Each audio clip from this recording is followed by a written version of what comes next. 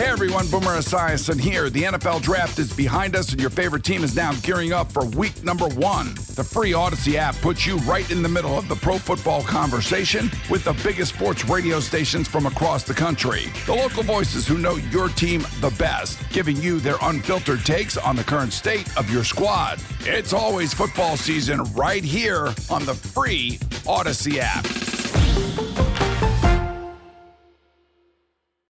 Courtesy of Valley Sports, where we're just getting used to winning. 33-16. I need Jason to help me with something, though. Another non-serious conversation? No, this is very serious. Okay. But I need to know, because I need your help. Why are there constantly people in my mentions saying that we're better without Darius Garland here? Because he's not playing well. All right, I understand that, but are we like, when people look at Max Strus, everybody's making every excuse in the book for Max Strus. Now, part of it is because I work with a guy who gets into it one-on-one with everybody over Max Strus, mostly, and so I think they're trying to find every little nook and cranny they can to be right with Anthony over Max Strus, and so, like, I see Max Strus, it's like, well, yeah, the offense is actually better with him on the floor, and all that stuff makes sense, by the way. He had a nice 2-point game last night. But with, like, Darius Garland, I can't say the same thing about Darius Garland. Well, I can't say any of that stuff. Honestly, the difference between the two of them right now is the best five-man lineups. Almost all of them include Strus, and they don't include Darius. So if you want to go off that, that's why people are probably saying that. But it's also a little short-sighted because you don't remember that, last year, Donovan averaged 28 and Darius averaged 21. So it's not like there's no evidence that they can't. I'm not saying he's not having a rough season. I'm not making a defense. Yeah, he was injured, but even before he had the turnovers. Last year they played well together. Last year they played fine together.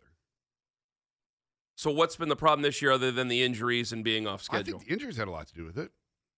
And you had another scorer type in Strus, where Isaac was not that in the starting lineup this year. And it's just a down year. Jason Lloyd in for Tone Master General. But like last night, I put out there at 6 o'clock, I said, hey, the Cavs are not better without Darius Garland. Which some people nice double negative. I go, okay, I'm glad all the English teachers follow me out here. But I said they're not better without Darius Garland. I had a lot of pushback on that. Again, I would go back to last year. He averaged almost 22 points and 8 assists last year. So on this team. So you would agree with me then? Yeah, you're better with Darius. Is there any, because today's the trade deadline, there any? No, zero, none, zilch. Because I had a lot, well, if we can get better, I go, who are we going to get better with? You're not going to get better. You can't name me a name we'd realistically get better with. And here's the other, and I know we'll get into like the Simmons thing, but like the bigger point with Darius right now, he's a $35 million point guard who's had a lot of injuries. Like, he's more valuable to this team than what you're going to get back. I don't want to say he doesn't have value because that makes it sound like he's not a good player. Yeah. He's a very good player. But on the trade market, what are you going to get in a league that is loaded with excellent point guards for a dude making $35 million who's hurt all the time? And that's Darius. He's always got battling something. He's undersized. He's always got something. I don't know. You're better off keeping him. That's the only thing. Some people said a couple of names, and I'm just going, guys, this is just unrealistic conversation. It's because they played so well when he was out and Donovan running things. And that's fine. Well, obviously, listen, they're both ball-dominant guys. I don't need to tell you any of this. I guess it's you and me talking to the broader everybody driving around right now in the morning. They're both ball-dominant guys. So you had a situation where when Darius first got here, it was like, well, he needs to bring the ball up, not Colin Sexton. Okay, well, then they got rid of Colin Sexton for Donovan Mitchell. Well, things change because I think Donovan Mitchell might be a ball-dominant guy, obviously. So then it's the conversation, okay, well, who brings the ball up? Should it be Donovan Mitchell and should Darius Garland play off, or should Donovan Mitchell play off and should Darius Garland start with the ball in his hands? Like, this is the same conversation we've had for two years. Yeah, but or a year and a half now. There's no comparison between Colin Sexton and Donovan Mitchell in terms of which one's a better player. No. And the Cavs are adamant, going back to the Sexton days, that Darius is comfortable playing in an off-ball role. He doesn't have to have the ball in his hands. Is he? Or is that something they tell us? I think they should probably put the ball in his hands and just let him run things. I know it's been great with Donovan, but again, you're not playing for the regular season. You're playing for April, May, and June. Did last year not teach you anything? Well, this is where, we really got bogged down because we were taking personal shots at each other. But when it comes to the Evan Mobley thing, I'm like, well, it's either you go all in or you don't go at all. Because it's like, all right, if you want him to shoot threes, I say shoot a bunch of threes, let him find his spot on the floor. I'm not trying to redo that. I know you disagree. That's not the idea either. But that's not the idea. I understand. Because that's not how you're trying to play winning basketball. But I'm just trying to see if as many shots as he can, at some point he's going to find a spot on the floor he likes. And can we put him in that spot? You talk about Evan Mobley. Yeah. Okay. So I'm just bringing that up for a secondary point. Like whether or not we agree, we just agree to disagree on that, and that's fine, even though it's varying degrees. Even though he's the second leading 3-point percentage shooter on the Cavs now. So, anywho, well, I mean, if you only can take so many. I mean, it's like one of those things where it's like, well, if a wide receiver throws a touchdown pass, I guess he's your highest rated passer. Is that how that goes? I mean, he's the second 3-point percentage leader. Okay. All right. But it's only against bad teams, so it doesn't count. I mean, again, I didn't want to go over it again. I didn't want to do the case all over again. Continue. Well, now you're making me want to do it all over again. Because you got a losing case. That's why you don't want to retry the case. It's not a losing case because you said that they were all the same size hoops, and you said they were all the same diameter, and then you said playing in San Antonio is clearly like playing in the Boston Garden. Oh, my God. No, this is what you do. When you lose an argument, then you try and twist things that weren't actually said. You know exactly what I was talking about. I didn't lose anything. I didn't twist anything. Okay. I twisted nothing. Double Jeopardy. I already cooked your ass once. I'm not going to do it again. You did not. Yeah, I did. There were plenty of people who agreed with me, but that's fine. I don't care. I don't care if the world agrees with you. I know I'm right about that. No, you're not. But continue. Let's not relitigate it. I'm sure Ben Roethlisberger, when he played the Cleveland Browns, it's the same in every stadium. No, he's like, we got the Browns this week. Yeah. And it's the same thing with San Antonio right now, whatever you say about Wemby. Okay. We had Joe Hayden and we had Joe Thomas, and we still got smoked. Okay. Anyway, I'm finished with that part. Because it's the greater point of if you wanted Evan Mobley, the reason you wanted Evan Mobley to shoot more threes was why? To get ready for the postseason. To get him comfortable doing it for the postseason. There you go. And to continue to play this 1-4 out style, yes. There you go. And wouldn't you want Darius Garland to try bringing the ball up to get ready for the postseason? Yes? I think Don is equally comfortable with the ball in or out of his hands. And you call him Don?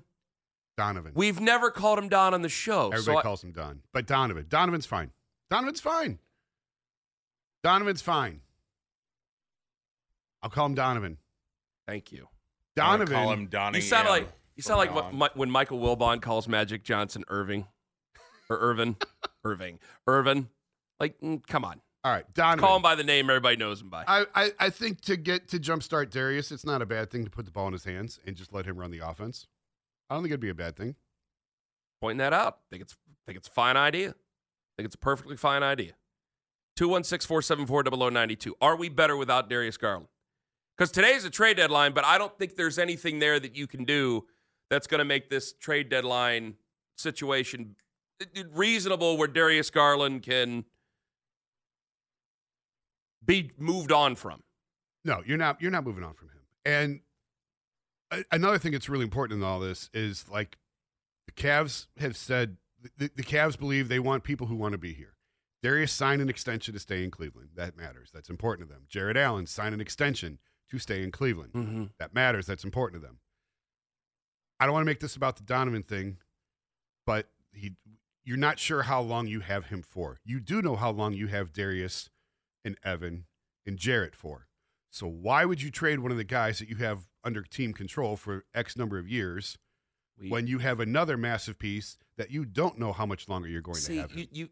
When you do this, you speak so abruptly and on point. When I agree with you, then there's nothing left that we can talk about. So we just sit here and wait for the phones to get in. Like, basically, that's what we do. It's the weird thing about Jason is that I can have a knockdown drag out with you, but then when we just agree with each other, it's like, that's the end of the conversation.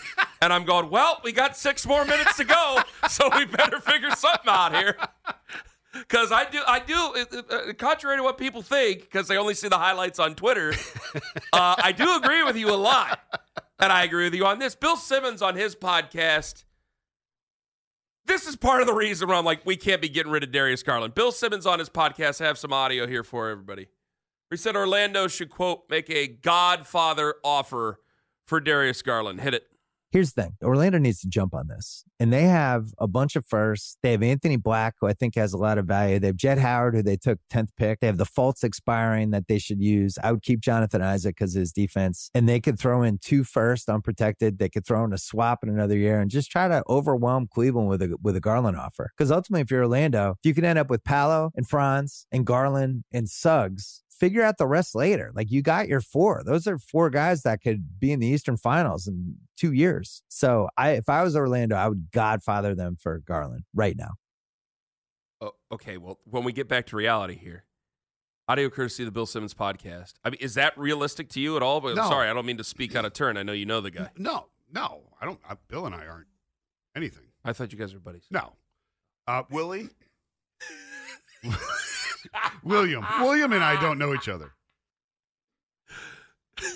He's talking about that from Orlando's perspective, which is fine. Cavs aren't going to do that. Why would the Cavs make a trade right now for multiple first-round picks when they are all in? They are. I don't know all why you would in do that right now. Exactly. And the players that he named are fine, but Darius is better. So you can throw out any trade scenario you want from another team's perspective. There's zero chance the Cavs are going to do that for all the reasons I just laid out. I think that's where it goes to I think that's where this comes to the whole, what do people think of the Cavs outside of Cleveland thing?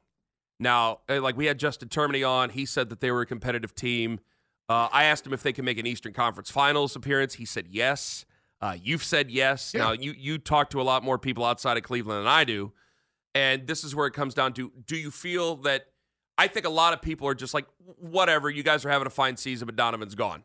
And so if Donovan's gone, it's like, well, you guys need to start building for your future because this isn't working out, which I think that annoys clearly a vast amount of Cavs fans. It annoys me, certainly. But here's the thing. Even if Donovan comes to them at the end of the season and says, you know what, it's been great, I'm out. And I don't think it's going to happen. But if that happens, they still have Darius Garland, Evan Mobley, and Jarrett Allen.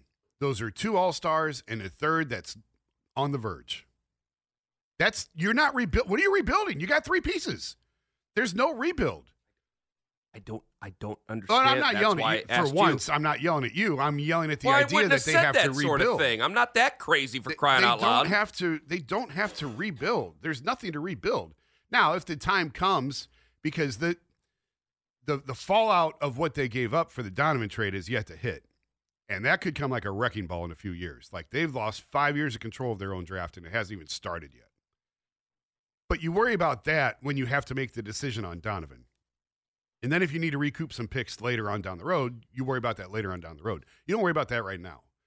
Darius, Evan, and Jarrett are not going anywhere. Period. Okay. Full stop. Like, adamant about that. They are not trading any of those guys. 216-474-0092. Let me get to Isaac and Shaker. Hello. Hey, good morning, guys. How you doing? I said to myself, it must be a very slow week for sports talk because you can't be talking about trading Darius Garland. I agree. No, I'm talking about not Jason, trading Darius Garland. Oh, right. And Jason, come on, man. With Darius Garland has to be the second best player on the team almost. He's hurt. He can't get acclimated to the play. What you need to do is think about trading for more power forward that like Nang. Nang is useless. Plays hard. He's a useless player, though. Strus, not playing over what he needs to play. He's not a starter. You need to get shooters around Darius. The other night, Darius could have had 15 assists if they make shots. You have to have Darius in the game because he's your secondary ball handler. Who's going to handle the ball? Porter? After that? CPJ, I should say. Who's going to handle the ball after that? Nobody. I mean, you have no ball handler. And Donovan might leave. What is your basis on using your point guard then? Where we just fall back into the rafters and go all the way back down with a talent like Mobley and a talent like Allen? No, that's ludicrous. Everybody that says get rid of Garland don't know basketball. And even Bill Simmons. How you going to trade him for what? Trading for what? You need to talk about upgrading your That's why Mobley's trying to shoot a three now, so he can be a stretch four sometimes when he needs to be. So the Cavs can open it up. They're looking for their identity. JB searching for the identity. Hopefully JB can use the talent. JB needs to sit Nang down and cut his time. He needs to sit Strus down and cut his time. Yang's shooting 35%. Strus is shooting 34%. They've got the shooting around Darius. They've got plenty of shooting around Darius. No, they don't. I agree with a lot of what you're saying, but Isaac, they have. Isaac, gotta let you go. Thank you. They've got a ton of shooting. It. It's the whole. It's Isaac, thank you for the call. We gotta run. Hello. It's the whole reason they're playing so well is the shooting that they've added. 216-474-0092. Isaac didn't even bring up one Mississippi, which he created. I'm glad Isaac got back in after one Mississippi. I was afraid he wouldn't get back in. I wanted to make sure that was the right Isaac. Did you hear that call last week? No. Of course you didn't. Coming up next, about one Mississippi. Coming up. When's the last time you read one of my articles? It's been quite a while. Exactly. Yeah, well, you won't give me the password, and I'm not going to pay the $1 a month. Coming up next, about last night, where Ryan Day has a very spicy backup plan at offensive coordinator. Ken Carman, Jason Lloyd in for Tone, live on The Fan. Now the Ken Carman Show with Anthony Lima give their thoughts on what you might have missed about last night. Cavaliers winners last night against Washington, 114-106. Donovan Mitchell, 40 down the stretch as they beat a 9-win Washington team on the road that plays in Washington, D.C., and then will eventually play in the suburbs, but that's a conversation for another day. Here's J.B. Bickerstaff on Donovan Mitchell, says he's a closer.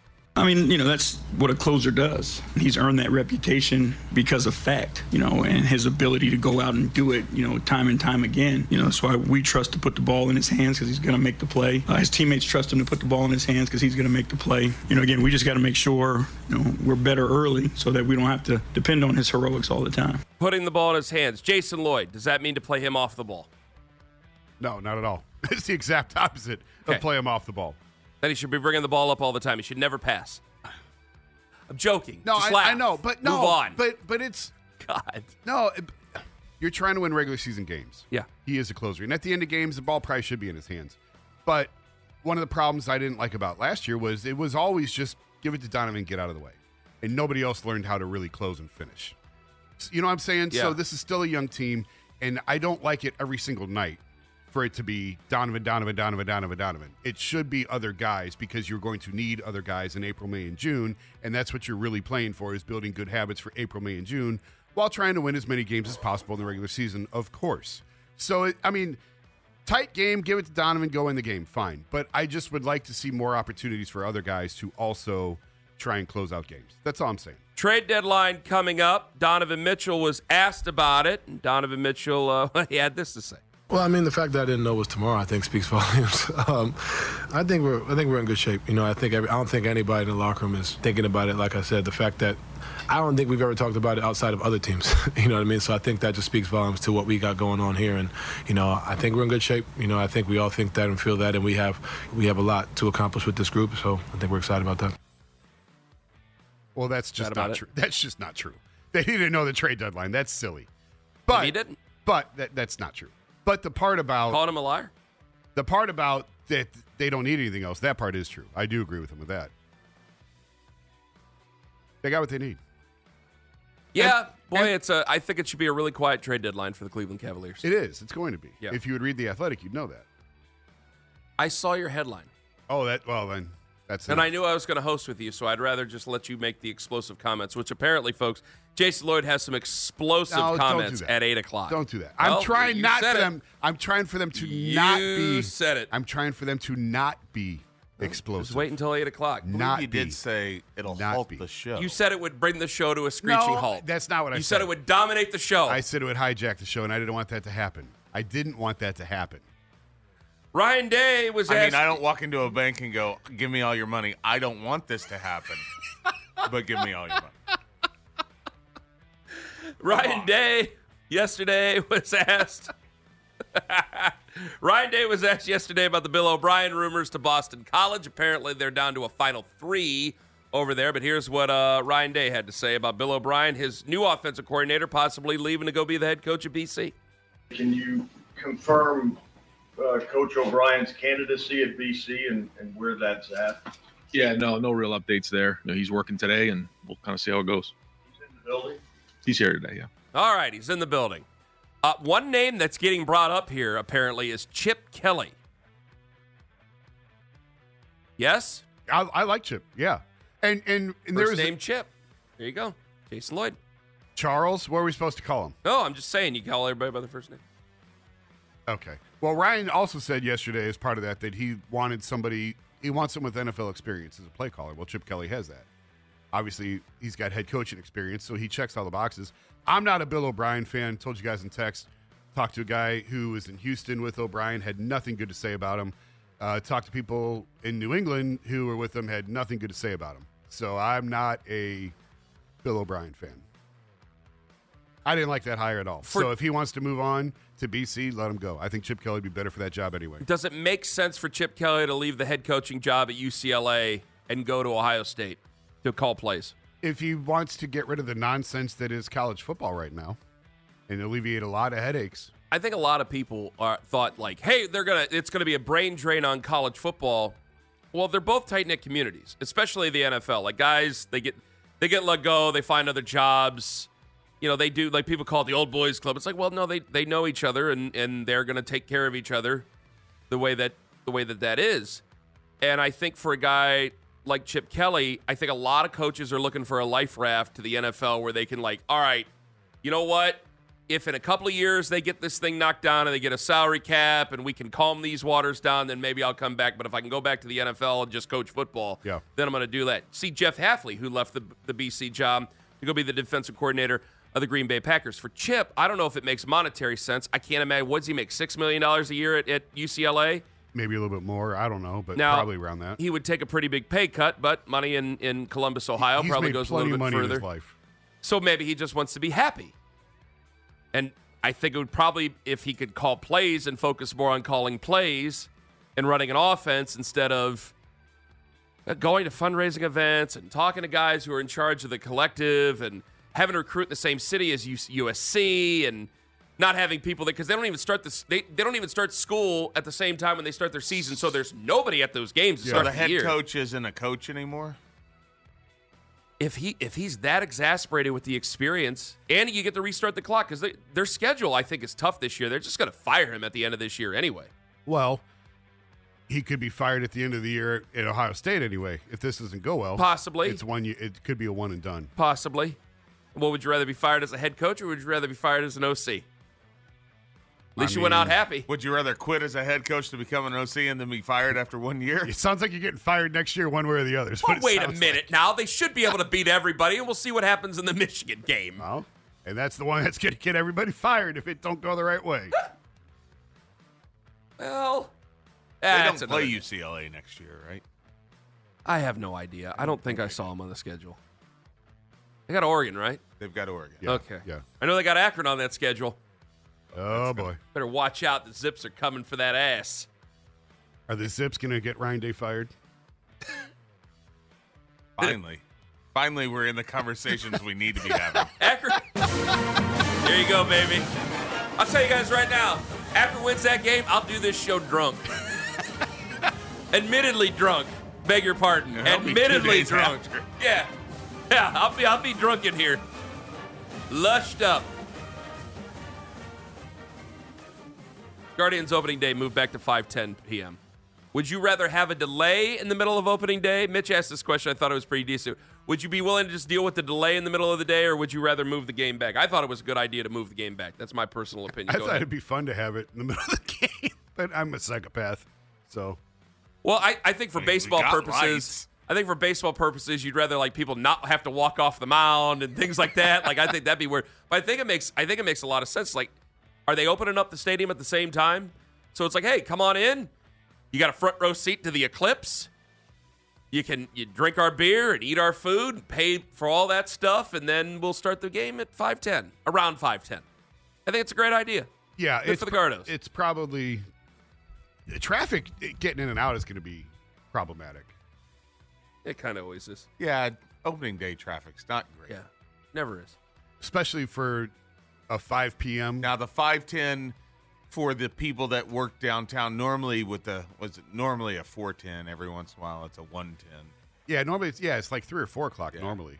You have that. So it's kind of annoying with business traffic already downtown. My mother-in-law works 2 blocks over, and she just takes that day off every year because oh, really? Not coming down. Yeah, it's a hassle. And now when you add the Eclipse traffic on top of it, it's going to be it's full of Mitsubishi Eclipse. it'll be a fun day, though.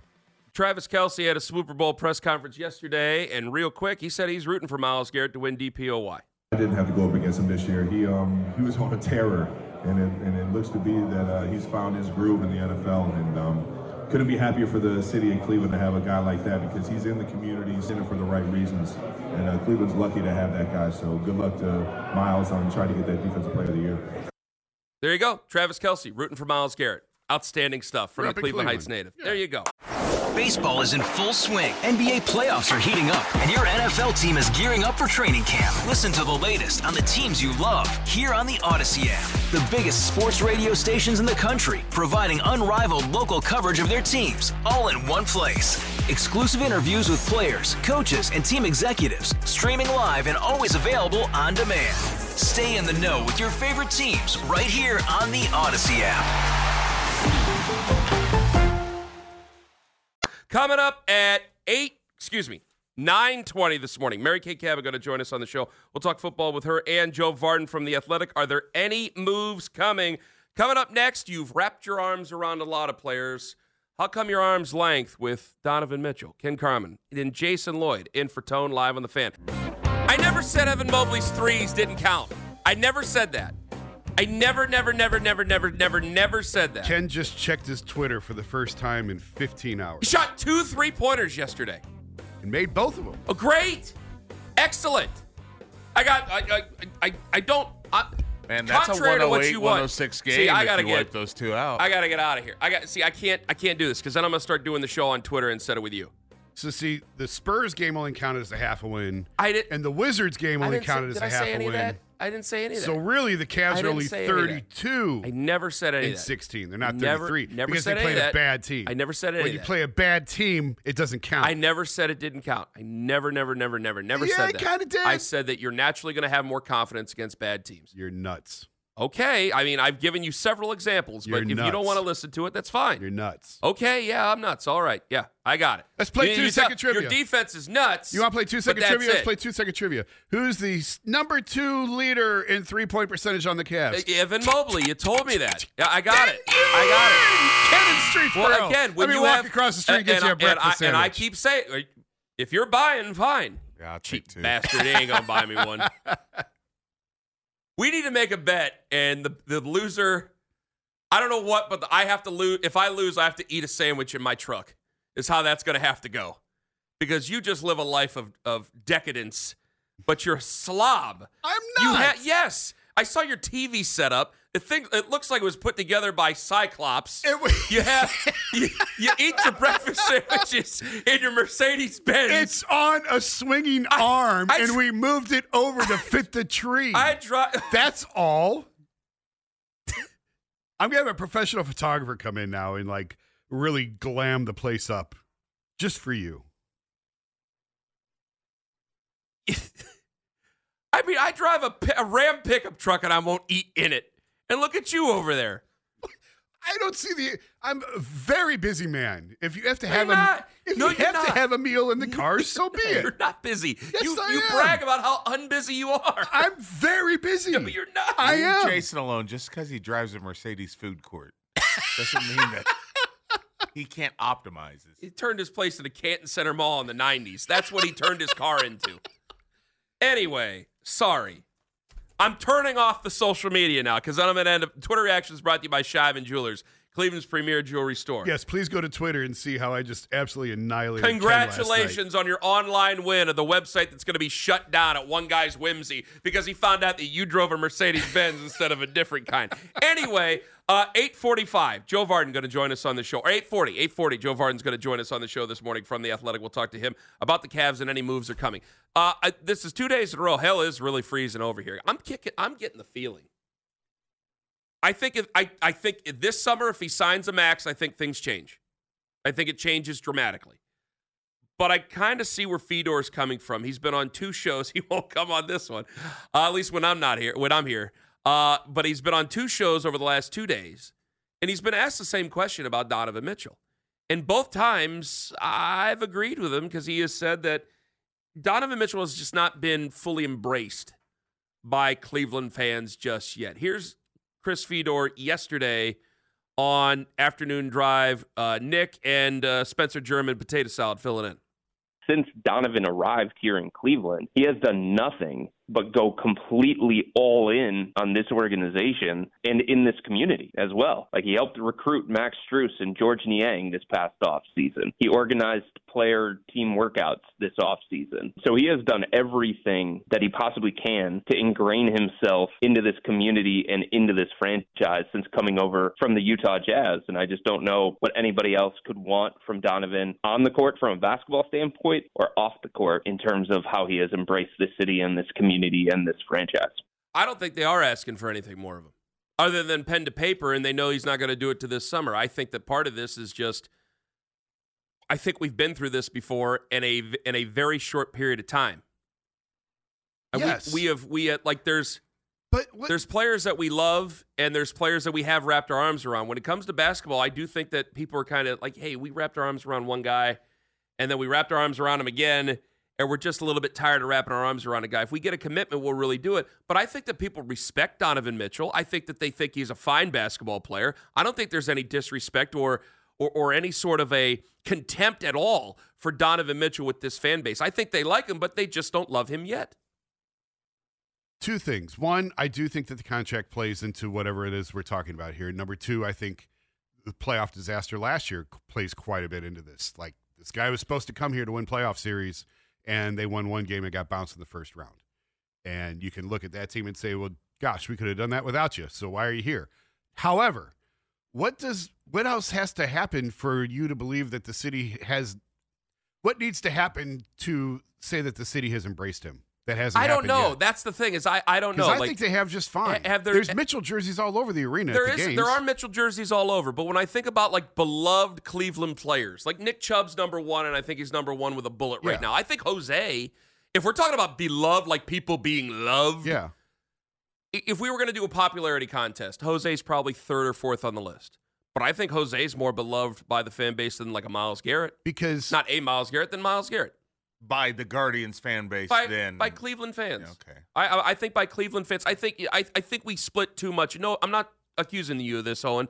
I think we do split too much when we talk about sports, and I think that's more of a social media thing. We talk about there's Guardians fans and there's Browns fans. The vast majority of people we're talking to are fans of all three teams, and yes, they might like football more than the other sports. That's fine. But when I'm talking about the general Cleveland fan, the average fan, I do think it's Chubb, and then I think when it comes to wrapping our arms around beloved, I think Jose is probably number two. And both of them are homegrown. And Jose left a ton of money on the table to stay here. And that's when his status went through the roof. Of course. He could have he could have not signed that contract. And I mean, he probably left. And nobody likes his boss. $50 to $60 million on the table. Yes. Literally. Yes. Walked away from $50 to $60 million to stay here. So yeah, he is very much beloved. And there'll probably be a statue of him outside the stadium one day. Truly. But I think the homegrown thing matters. And here's the one anomaly. Flacco. Now, Joe Flacco was embraced by this city. This city fell in love with Joe Flacco. It was a summer romance. But now they probably embrace Flacco more than they have Donovan Mitchell. I would say that. Like, I mean, they're coming up with songs and T-shirts and everything else over this guy. But I think a lot of that goes back to the Deshaun conversation and the fact that there was no expectation whatsoever from Joe. And then he comes in and plays that well. There's a high level of expectation attached to Donovan. That plays into it as well because there was a guy, and you say what you want, and I didn't think he was God's gift to the position, but there are people who live and die with Baker Mayfield here. And they just thought he was the greatest thing that could possibly ever be. And then they traded him. And so they do not like Deshaun Watson. They just don't. And when they saw Joe Flacco come in, and Joe Flacco did play well, I think we might have overdone it a little bit, but Joe Flacco did play very well. I think that was more of like an infatuation for a split moment. But anybody who knew anything, including you, knows that wasn't going to be a long-lasting deal. No, but the fans, and it wasn't even just the Baker people. It wasn't even the master bakers that loved Joe as much as it was the people who were just turned off by Deshaun in general. You didn't have to love Baker to dislike Deshaun. So I know a number of fans who wanted nothing to do with Deshaun, who loved Flacco and loved being a Browns fan again for the last couple months of the season. They had nothing to do with Baker. What? But the players that are drafted here that spend 5, 6, 7 years here are the ones that are truly beloved in the way you're talking. It's hard when you come in and a guy walks in who didn't choose here, who was traded here, who was sent here. And from the moment he started here, everybody was talking about him leaving. That's not true. That's going to be. That's not anybody true. outside talked about him leaving. It really didn't come up until last summer. He said on the podium and said, I thought I was going to New York at his introductory press conference. He was being honest. Probably should have said that. But it wasn't really a talking point until after last season. 216-474-0092. Have fans embrace Donovan Mitchell? And if you haven't, what is stopping you? 216-474-0092. We'll get to you guys on this. I still think it's arm's length with people, but I also think that it's rightfully so still right now. Coming up next, we'll get to that. And they didn't need to wait on any switch to be flipped. They flipped it themselves. Ken Carman, Jason Lloyd in for Tone, live on The Fan. Trade deadline today. There's JB Bickerstaff talking about a red-hot Cleveland Cavaliers team, absolutely the hottest team in all the NBA right now. 33-16, a big win over the Washington Wizards yesterday. I have to agree with Fedor on this. I don't believe that people have fully wrapped their arms around Donovan Mitchell. And I think it's with good reason. I don't think any of it is Donovan Mitchell's fault. Part of it is, am I going to turn down $40 million a year just to make everybody else happy? No.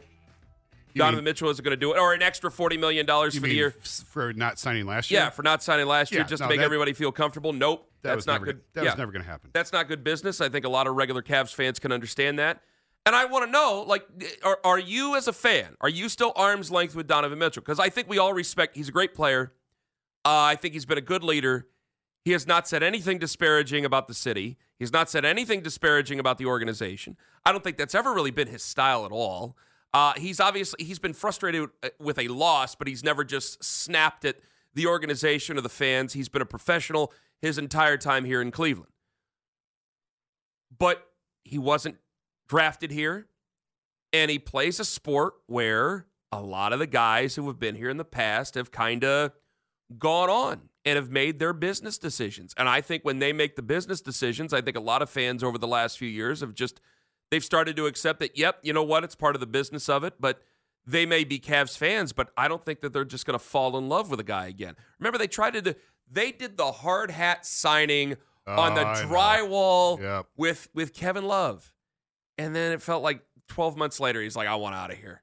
I want all my money too. They wanted him out of here. Yeah, they did the thing up in Toronto, and it didn't end very well. It didn't end very well. And I don't think anybody has a real big problem with Kevin Love. Every now and then I'll get a couple of people say some things. But honestly, I don't know how many people are really – I think a lot of people are jaded by that. I think a lot of people are – Kevin? Not by the entire experience. LeBron 2 times over. Yeah. Kyrie wanting out. There was a lot of build-up in defense of Kyrie before LeBron came here. And then Kyrie wanted out. Kevin came here. When Kevin signed the contract, it's like, all right, Kevin's staying here, and we could build around Kevin. And we became defensive of Kevin during the LeBron, the fit in, the fit out stuff. But I think a lot of it's just like, man, that didn't happen too terribly long ago. And I think we get a little nervous about something like that. I don't know what you're looking for, though, because I think the city's embraced him fine. I don't think that there's this big disconnect between. I don't think that there's a disconnect. I don't. Are you having the argument with me or Fedor? Because I just see when Fedor is asking. Fedor sounds exasperated. He says, "I don't know what else he has to do. We can't do anything else. He needs to sign the contract." But I think that we're all just sitting here going, "Hey, I respect his right to be a businessman." I think a lot of people are doing the same thing. You don't want to hear this. Nobody wants to hear this. But even the signing the contract doesn't mean anything anymore. And I think a lot of people know that. And I think that that's part of the reason it's just arm's length. It's actually smarter, and it's become the NBA trend to sign the contract even though you don't want to be there. Because it's more money, and you stay an extra year. But even if that were the case, you still get extra years out of Donovan. Yes. Because you don't have to trade him next year, so you get next year. So you still get more time with him, even if that happens. Well, it becomes a point where I think that, again, everything's just on the table and above board. I don't need to get all emotional about it, and I think that that's the way a lot of Cavs fans are, a lot of Cleveland fans are. It's like I can get emotional about Nick Chubb. I can get emotional about about Jose Ramirez. But when it comes to Donovan Mitchell, hey, it is what it is. I appreciate his basketball. I would like him to stay here. I think that all these things I've said about him, I think are true, and I respect him as a person and as a player. This is me talking to you personally as a fan and as whatever kind of analyst you want to make me out to be. But I also respect his right to want to be in New York, and if he wants to do that someday, then I guess we're going to have to figure out a way to continue this thing and keep it going better. But if he were to sign here, I think it would be a little bit different, but I don't know how much different it would be with people. The NBA is the most transient league that we have. So it's harder in the NBA to get attached to players. I agree with that. I do agree with that. Yes. I just don't think, and like I said last time, I think the fact that he wasn't, if you're drafted at a place and you stay, if you're homegrown, that makes a difference in fans' eyes. Yes. When they watch you sort of grow up, it's like you're their child, and you came in as a rookie, and then here you did blossom into a superstar in years 5, 6, and 7, and then if you choose to stay, then they will love you. Joe Thomas is beloved because that's exactly what he did. Spent his whole career here. And on the other hand, Mitchell over there, he says he's his second favorite player. Mitchell Spinell over here. I mean, you said Donovan is your second favorite player ever, right? Right now. Second favorite Cavalier ever, yes. Now. Second favorite Cavalier ever, right now. Right now. Explain.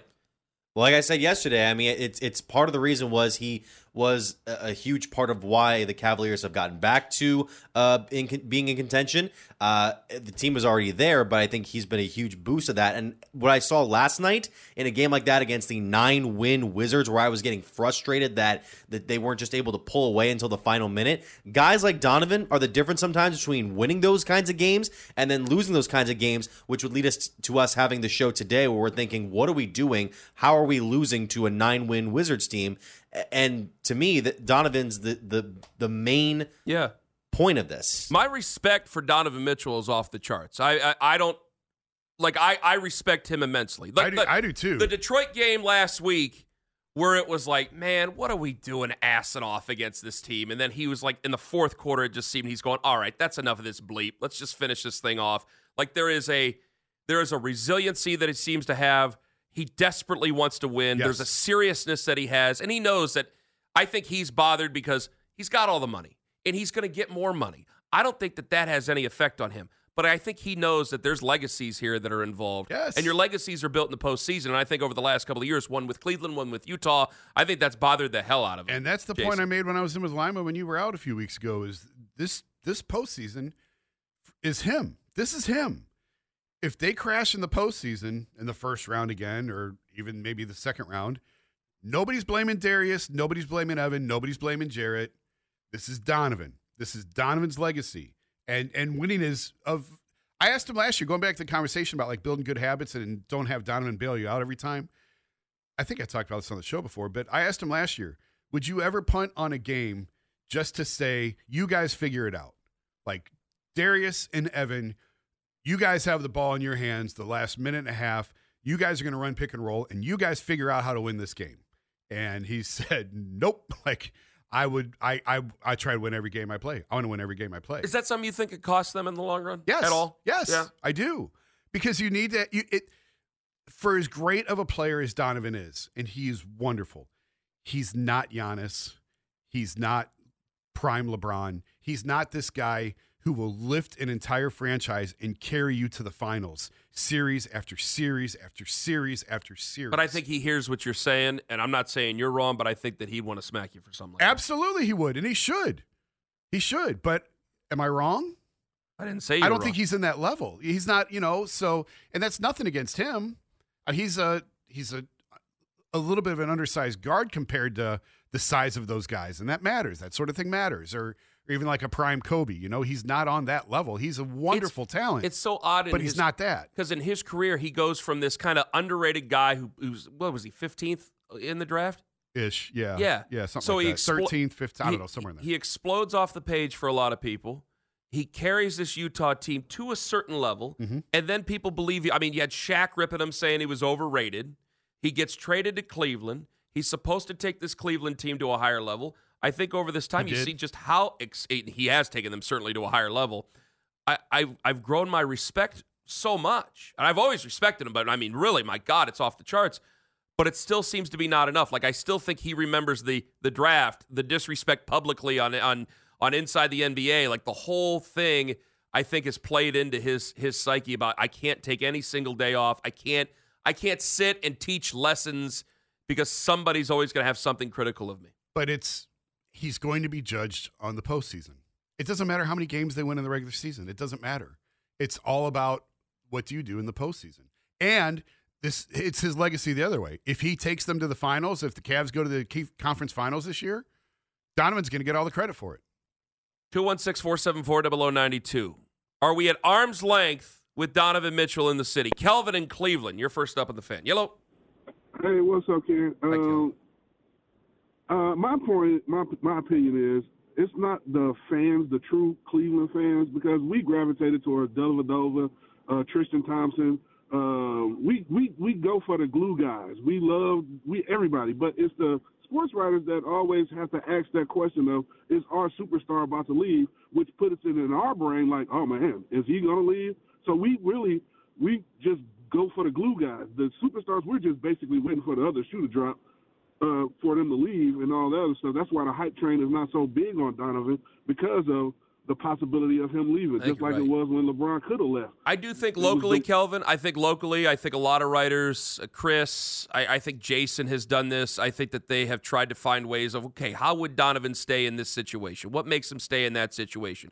I think it's been more positive, but I think outside of Cleveland, I think they're just always are waiting for the other shoe to drop so they can move him out of here. But once you put that into the ether, then now it's in my subconscious to think, what is this guy going to do? Now, as a fan, do I go buy his jersey? It's going to be a lot of kids that's galvanized by Donovan doing all the little oopty-doops and the threes and all that. But the true basketball fans, knowing that Donovan Mitchell is putting up LeBron numbers. If you look at his stats this year, he's putting up LeBron James numbers.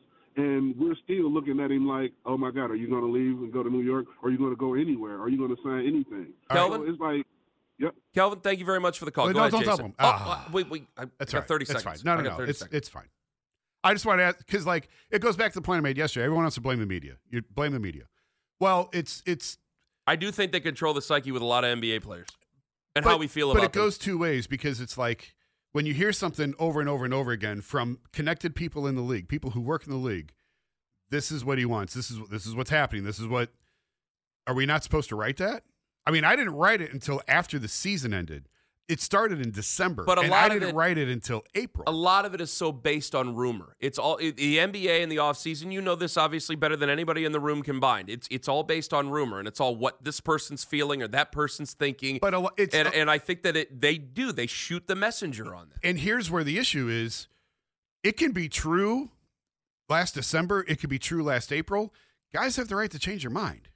Like it's a year later, it's 18 months later. So it could be true when we write it, and it could be that just a guy changed his mind. It's not that anything was wrong. Something happened. And he changed his mind one way or the other. But then when you don't write it, it's like, well, you knew all this. Why didn't you write it? If you had all this information, why didn't you write it sooner? So it's when the whole everyone blames the media thing. I'm like, well, what do you want? 7:45. I might be the only radio show host in America who doesn't want to do this. Coming up next, how high is the ceiling for your Cleveland Cavaliers as we get ready to attack a trade deadline later on today? And if you are not liking Big Brother tracking you, she might end up as your best hope to stop it. Ken Carman, Jason Lloyd, in for Tone, live on the Fan. 8:40, Joe Varden going to join us on the show from The Athletic. I want to thank Jason Lloyd for booking a lot of guests this week. That's not a shot at Mitch. Not a shot at Mitch. That might sounded like it, and with double A, it was. Mitch, that's not a shot at you, buddy. Okay? I'm good. Go around the room here real quick. We had Shab Charania on yesterday. That was a lot of fun. He was great. Guaranteed, he was. Guaranteed 92.3 The Fan has the best to offer when you follow...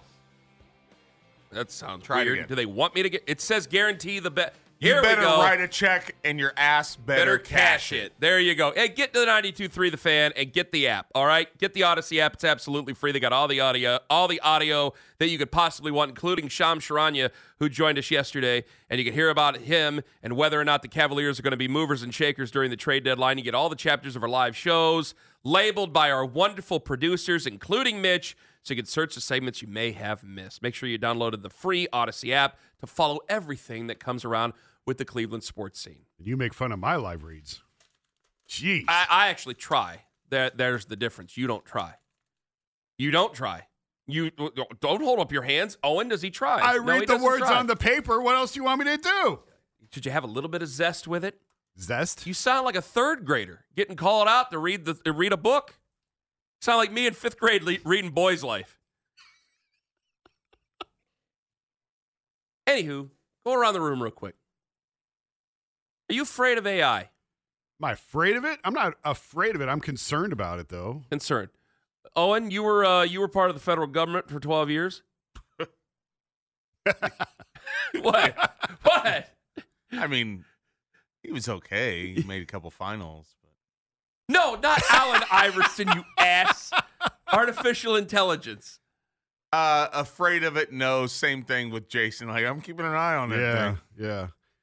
It's going to make us dumber because kids are just going to use it to write their papers and no one's ever going to learn anything. With like the ChatGPT and stuff like that? Yeah. I mean, it's certainly helped my Twitter or my X follower count. I'm not trying to be a weirdo. Oh, yeah. Well, you got the porn bots that come after you. Yeah. Which the only thing the porn bots have really been good for, they have been good for one thing, and that's reminding me of some wild opinions people have had on social media about Cleveland sports. Tweets. Yeah, man. I see things from 2 years ago all of a sudden again. Yeah. Like every now and then I'm like, boy, I was right about that. I don't need time hot when I got porn bots, man. Thank you. Alexa 696969 single ready to mingle with a few hearts in there. Thank you very much for reminding me of that sterling opinion. I'm actually very nervous about it. The Taylor Swift stuff that came out a couple of weeks ago, I was like, boy, this is a little too much. You know what? And go ahead. Go ahead. Well, because I'm thinking, yes, she's threatening lawsuits about the AI stuff because it was pornographic. Yeah. That came out on social media. And then her plane was being tracked by some college student earlier this week. She has immediately put a cease and desist to that. I go, hey, all you guys are tired of hearing Taylor Swift. She might save you from some of this AI stuff because it's stopping nobody from making AI images of every Tom, Dick, and Harry out there. Yeah. And if she, who is a very powerful person, is able to get some legislation passed because she is an extremely powerful person, then it might help a lot of people in the long run. But I don't know. I don't know how you stop it at this point. Like, it's out there. Well, it would become piracy, and it would become something that you could go after legally. The thing that totally freaked me out was I saw a video 6 months ago or so of like they could take like a picture of my daughter and like put the voice with it and make it look like she's in trouble. Like, Dad, I need help. And that is freaky. That scares me. Family members calling you up and stuff like that, asking for money. And I mean, depending on what type of state you're in at that time, who knows? Yeah. Anybody could be tricked with a lot of things. Absolutely. So everybody's, I'm tired of Taylor Swift, this and that. I'm going, well, if she can get this attacked, then fine. Because it does matter on who it.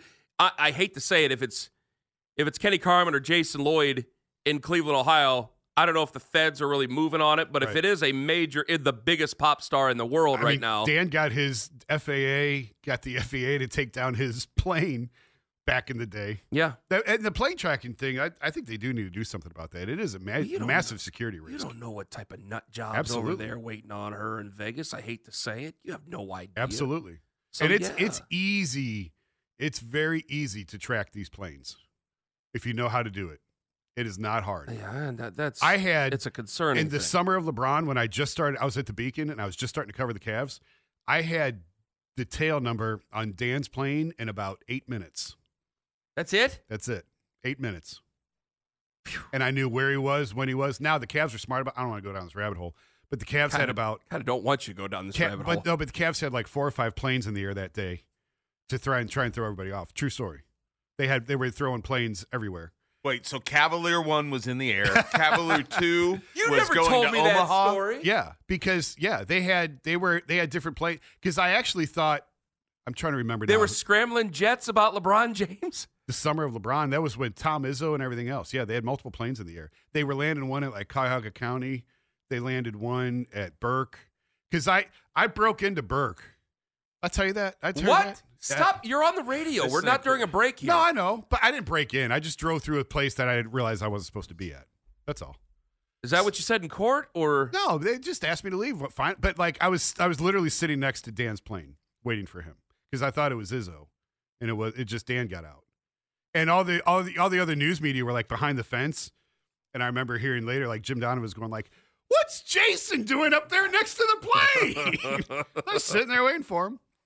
And I mean, he just got out. Well, that's a nice how do you do. He just got out and went right to the plane. And then he didn't say anything to you? I when I got to Burke, I hit the buzzer and they said, "Can I help you?" And I said, "Yeah, I'm looking for a plane that's leaving in about 15 minutes." They said, "All right, come back. We'll help you find it." It's like, "All right, thanks." Oh, that's not breaking into anything if they let you in. Well, the gate was open. I drove through a gate that was open. Okay, that might be. I didn't know. A sign was like, whatever. But yeah, that was fun. Jason, I think you need to lay low for a little bit. But yeah, the Cavs had all kinds of planes in the day with the Izzo thing, and the details on that are hazy. I'd have to go back and like refresh.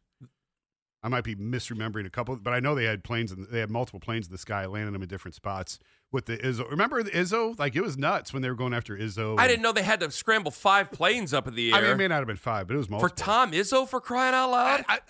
It was definitely the Izzo because I ended up driving to East Lansing to get him. To get him as he was coming off the plane. Yeah, I drove from Burke to East Lansing after I snuck into Burke. I drove to East Lansing right after that. Oh my God. Yeah. 2.5 hour drive. That's good, right? Through That's rush a little hour longer than that, ain't it? Yeah. It was me driving. Okay. And now you are talking about just breaking. He didn't have the luxury vehicle back then. I did not have the luxury bombing vehicle. it on the turnpike. That's true. My God. All right, 8:40. Joe Vardon going to join us on the show, whether or not the Cavs are going to stand pat. Do you believe the Cavaliers should stand pat? 216-474-0092. I want to get to Paulie in Cleveland. Hello, Paulie. Hey, what's going on, fellas? Not much. What's up, Paulie?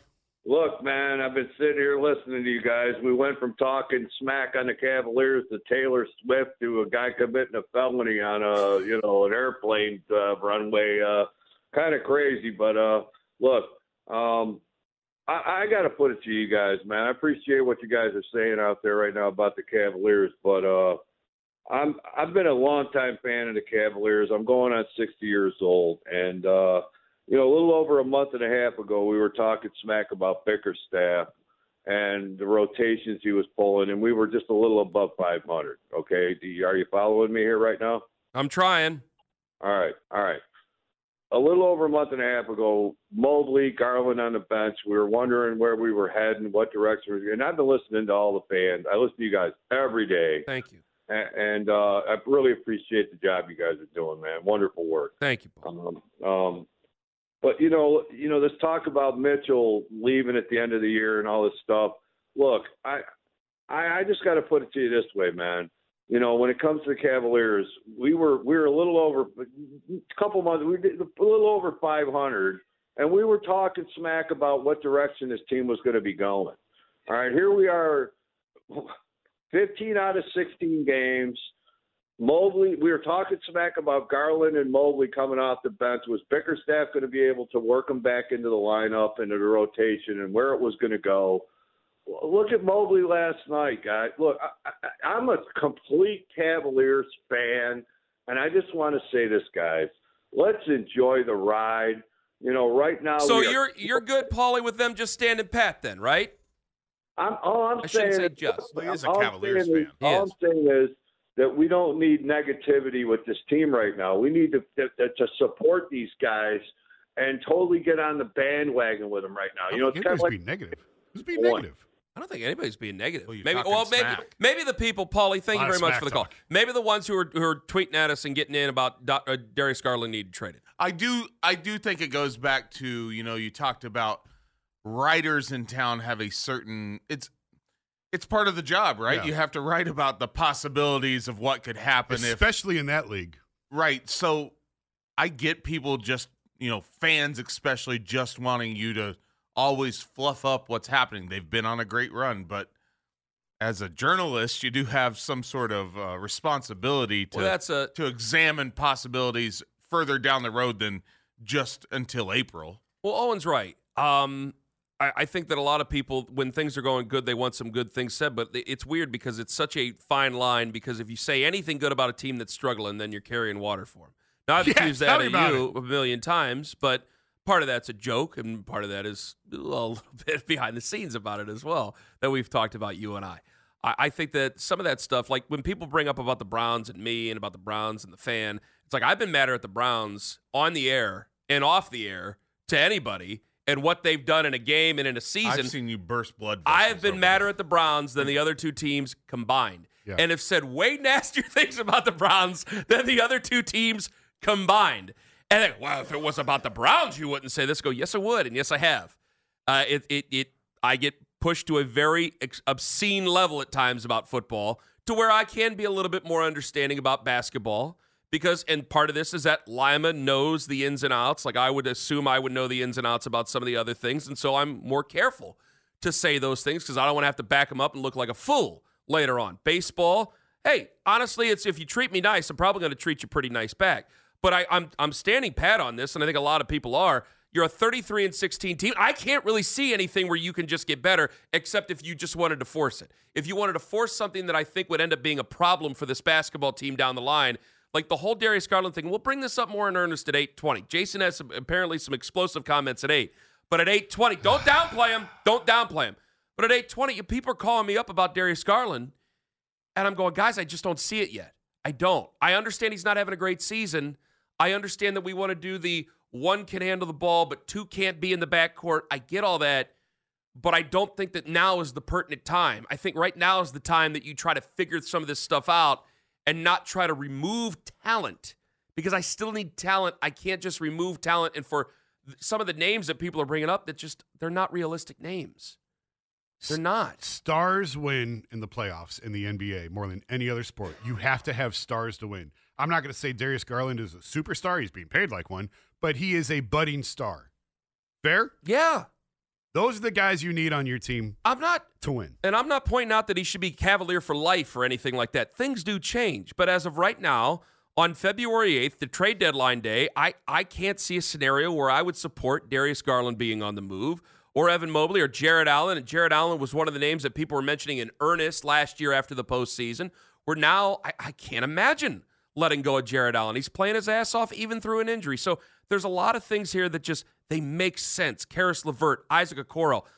I have a reason to hold on to all these guys because it's exactly what Shams Charania was saying to us yesterday. Yeah, it's a market where everybody's trying to sell, but it doesn't seem that a lot of people really want to buy right now. 216-47. It's not great sellers either. There's no great talent. True. 216-474-0092. Coming up at 8:40, we'll see if Joe Vartan agrees or disagrees with that statement shared by Shams with us yesterday. And FML, Fix My Life. I got to go around the room, and I got to go to some of you guys, because I might be the only radio show host in America who doesn't want to do this. I'll tell you what it is next on The Fan. Jason has an explosive comment coming up at 8 o'clock. Stop saying that. Also, Fix My Life coming up here momentarily. I need to get the John and Wesley. Oh, God, this has a tendency to take over the entire segment. All right, John, go ahead. Yeah, hey, guys. How we doing? Hi. Yeah, I think we do have to trade Garland. And here's why. Today. You want him traded today? Yes. All right. And here's why. He's small. He's bad defensively. He's expensive. And he hasn't shown that he can fit with Mitchell. We have to keep Mitchell. If we go into this playoff run and we get bounced in the first round quick, we're screwed. He's gone. He's not good enough for us to build around. So if we can look towards somebody like Brooklyn and pick up Mikal Bridges or somebody along those lines, we have to explore it. That's simple. Are they going to give you that for Darius Garland? I don't know. They might. They're not very good. Oh, hell, we don't know. They might just do it. I mean, he apparently has value. Everybody talks like he's the best player in the history of the league in these parts. I'm not talking about the history of the league. Nobody has said that. Nobody has said that. Over-exaggerating a bit, but you know what I mean. All right. No, I believe his value is to this team. I do believe he has value with Darius Garland. I don't know with Donovan Mitchell. I don't know why do we all of a sudden, why do I have to choose at the end of the season? Now, if they were to get bounced in the first round, fine. But what trade am I going to make that makes it easier to get through the first round of the NBA playoffs? There isn't one right exactly. So you can't trade. I'm not going to get trolled. You can't trade the guy. No, you control Darius for 4 more years after this. You control Donovan for 1 more year after Yes. So I don't need to make a choice for anything at the end of this season. I can work on getting Donovan Mitchell signed. I don't know if Donovan Mitchell is going to say me or him. If he does, then maybe we can reevaluate all this. You can only go off the information you have in the moment, right? Fair? Yes. The information you have right now is this team is playing really well. Now, you can't, just because they're hot right now and they have played some bad teams, you can't say everything is perfect. It's not perfect. And some of these guys that are shooting it hot right now very well could go cold. But you can only go off of what you have right now. And what you have right now is a roster looks pretty good. And remember, just because the trade deadline is today doesn't mean they can't add to this team. There will be a buyout market that develops after the trade deadline. And they will probably be very active in that. They're going to try. They got about $3 million under the tax line. So they will try to be active with that to maybe bring in a big or bring in a ball handler or a wing. But you have to see who's out there first. You have to let that market develop. So it's not going to be tomorrow, but it could be very soon. But it's not like this is the end-all be-all because the deadline's today. Could Darius Garland be pressing? Joe Varden will answer that for us coming up at 8:40. Right now, Fix My Life.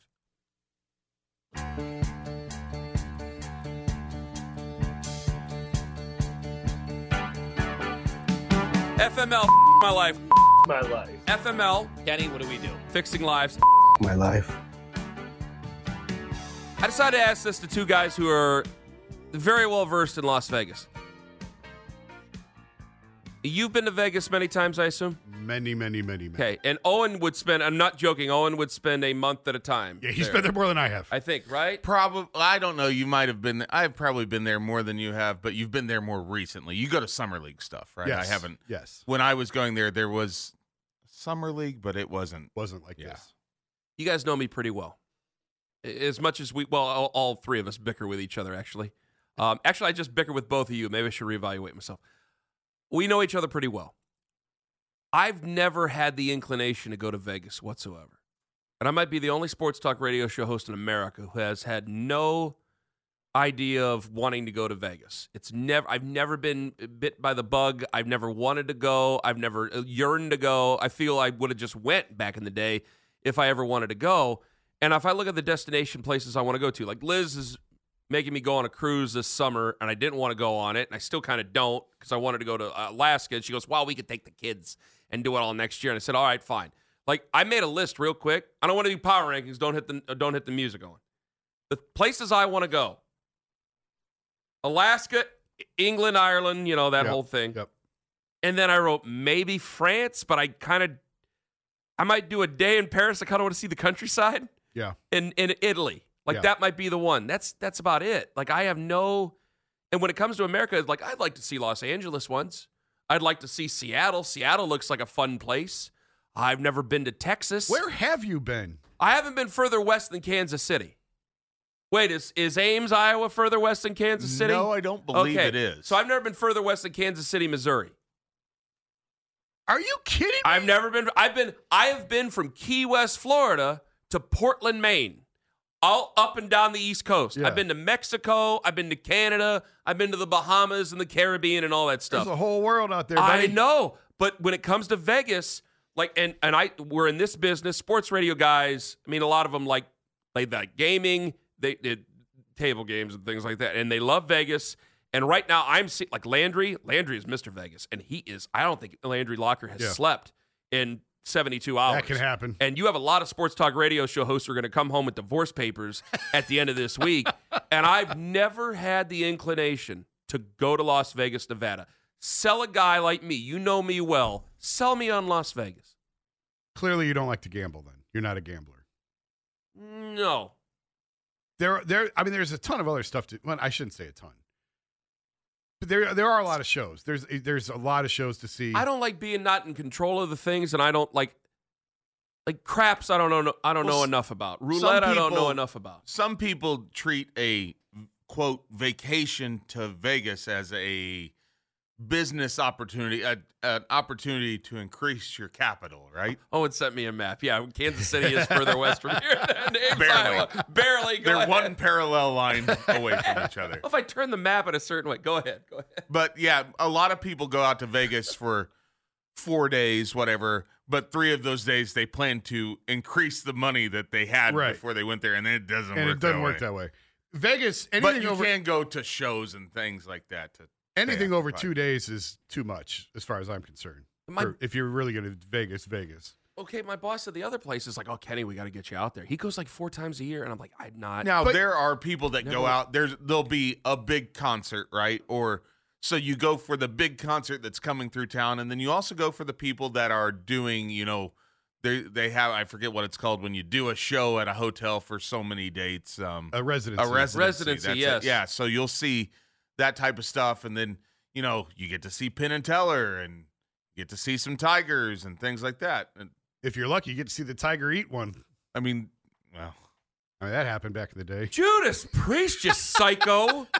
Well, I honestly, I was actually in Vegas when the tiger ate days, Roy. I was in Vegas when that happened. I was.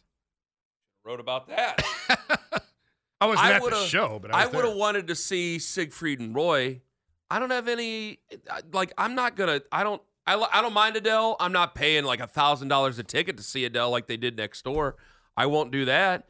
And I'm not really interested in all the other stuff. So I can't. I'm not trying to be a fuddy-duddy. I know everybody likes Vegas except for me. The Strip is phenomenal to just drive. It's mind-blowing. The casinos and the architecture. You can spend a day just walking and looking at the architecture. Yes. Like walking through Caesars is phenomenal. You feel like you're outside, but you're inside. I saw Larry Flint in the Venetian. That was pretty cool. What would I like? Sounds like nothing. But I've lived a pretty wild life before this, and I'm just like, I'm a degenerate. I love to gamble. The things you like are not, you don't get in Vegas, right? So you want to stay home and play college football 2014 on your PlayStation 2. Yeah. The only thing that I think I would like is the way Lima, he talked about March Madness in a sports book. It's pretty awesome. It's awesome. That's the only thing. That's the only way I think I'd ever okay, I'll go to Vegas with you guys. If you guaranteed me a spot there where I could people watch, maybe I'd look at the game and play the games. I'm not sure when it comes to the basketball games because sports, it's like, all right, I talk myself into thinking I know sports. Whether or not I actually do, that's a different story. But I could talk myself into, all right, I got $1,000. Let me put something down on here and then just watch the reactions of people. I like to observe people. I think professional sports going to Vegas now gives you an opportunity to go there and take in a Browns game and then also do other things in Vegas. For a person like you that's so sports focused, that consumes your day, right? Yeah. So that'll give you a reason to go. I mean, when I was going, the best I could get was a Vegas Aces AAA game and get to yell at, whatever up-and-coming Cubs prospect. People keep telling me buffets. I don't like buffets. I know what you guys all think of me. And the prices have skyrocketed. Yeah, the buffets aren't what they used to be in Vegas. You could give me a cheap buffet. I'm not going to eat it. I don't eat a buffets regardless. There's some terrific restaurants there. There's some outstanding food there. But, I mean, you can find that anywhere. But what Lima said about March Madness is 100% true. That might be the only one. If you go there for like the opening weekend of March Madness, I did that. I was in Arizona for spring training, and I drove up to Vegas and did a story on. I was at the Caesars Sportsbook, and then I went to Jerry's Nugget and just compared and contrasted what March Madness is like in Jerry's Nugget and what it's like in Caesars. It was unbelievable. Jerry's Nugget's like in a rough part of North Las Vegas where I think I put it in the group text. People are betting $10 on a 20-leg parlay trying to win a couple grand. They got $3.99 chicken parm. Yeah, it's a sad place, but that's where the locals go. But it's rough in there. And then you go to Caesars, and there's a doctor spending $1,000 a game. See, I want real Vegas. If I'm going to go to Vegas, you go to the Strip. I want tourism Vegas, but I want a day of real Vegas, like you just described. Well, I want to see you the would real go to stuff. Fremont Street is in between. Like, you don't want to go to where I was. Like, we stopped. Go to Fremont Street. I'll say this real quick. When we stopped in Mexico on the cruise, I went to turn down an alley because I saw 3 guys playing cards at like the end of the alley, and Liz goes, "What the hell are you doing?" I go, "This is the real stuff. This is stuff they don't want me to see. I want to go see this." She goes, "Get over here right now."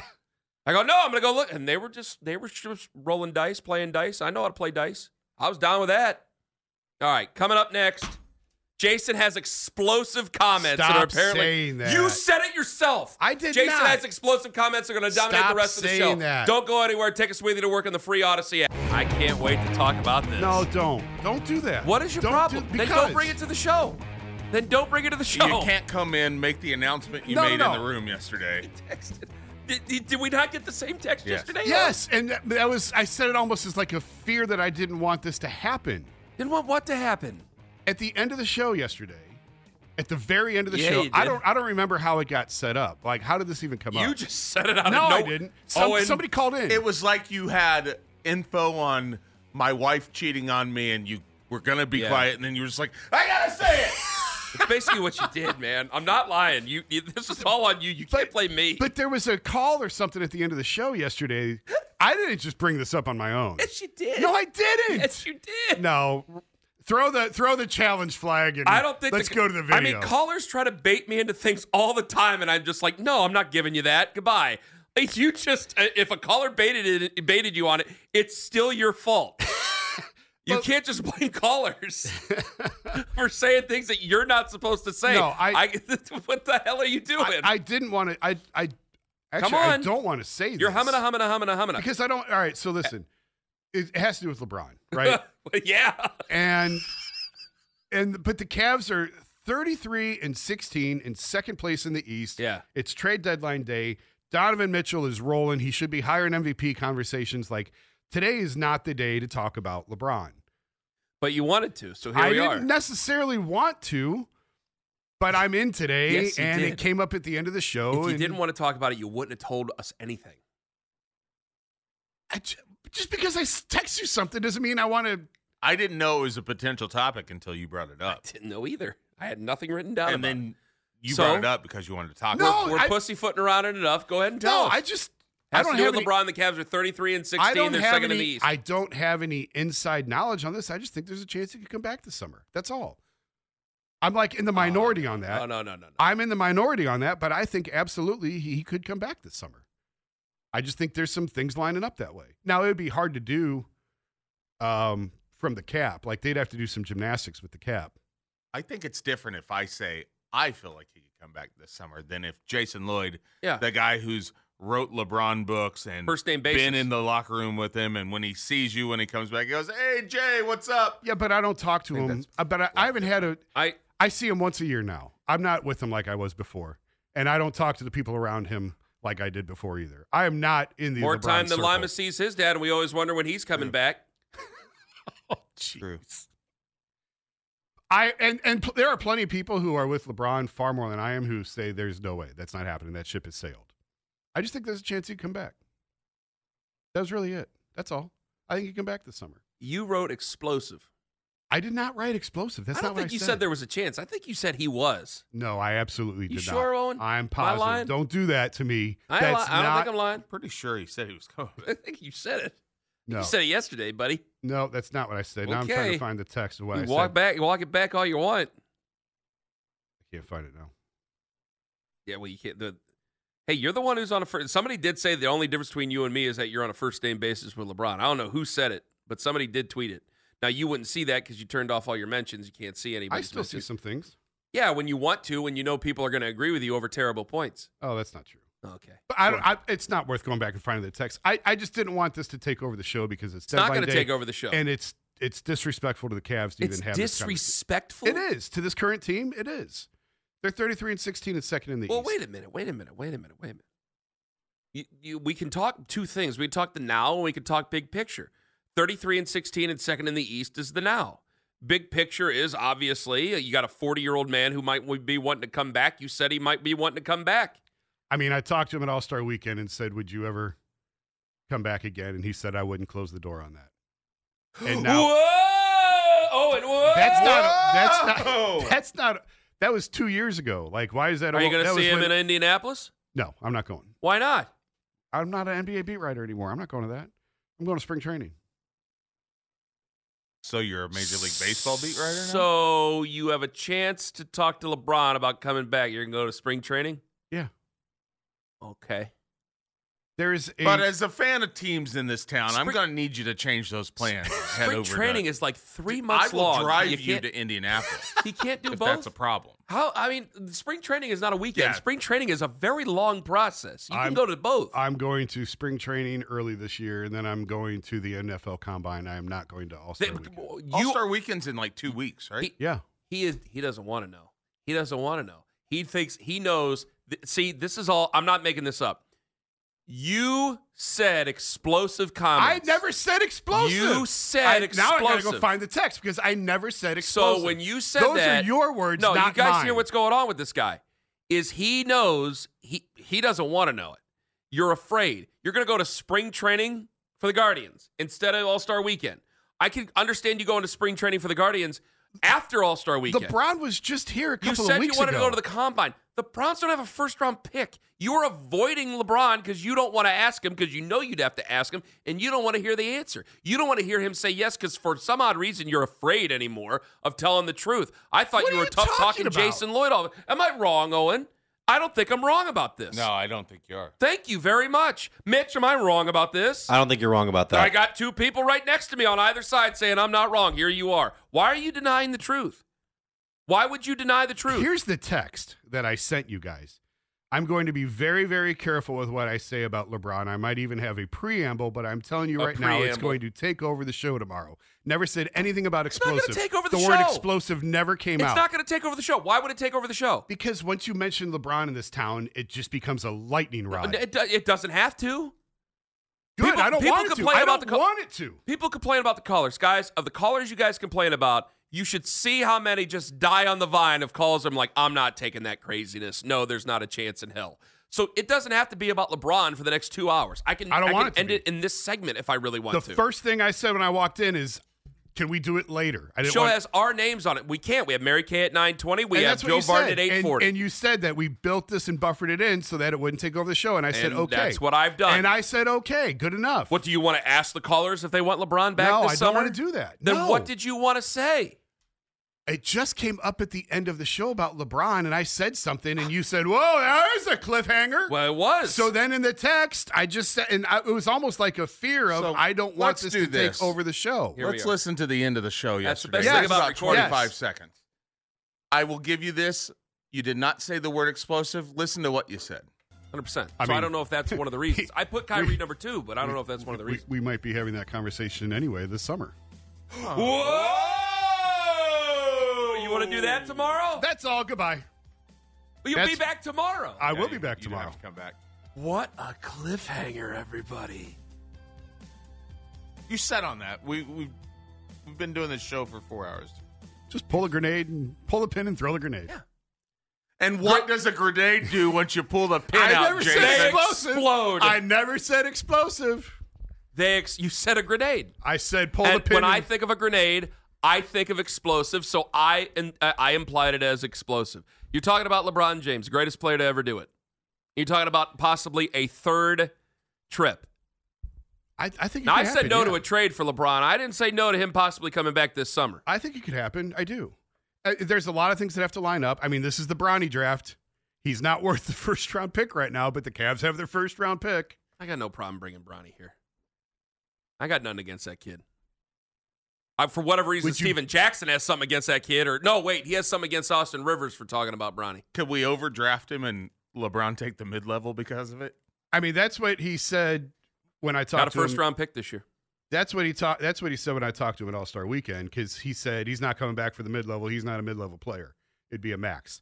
And that's where that's where the cap gymnastics come in, because if he only wants a max, it's going to be hard for this team as presently constructed to get to $50 million. Well, I mean, I'll draft. Unless it's a sign and trade. Hold on here. And then you need the Lakers' cooperation. Bronny's averaging, 6 a game at USC right now?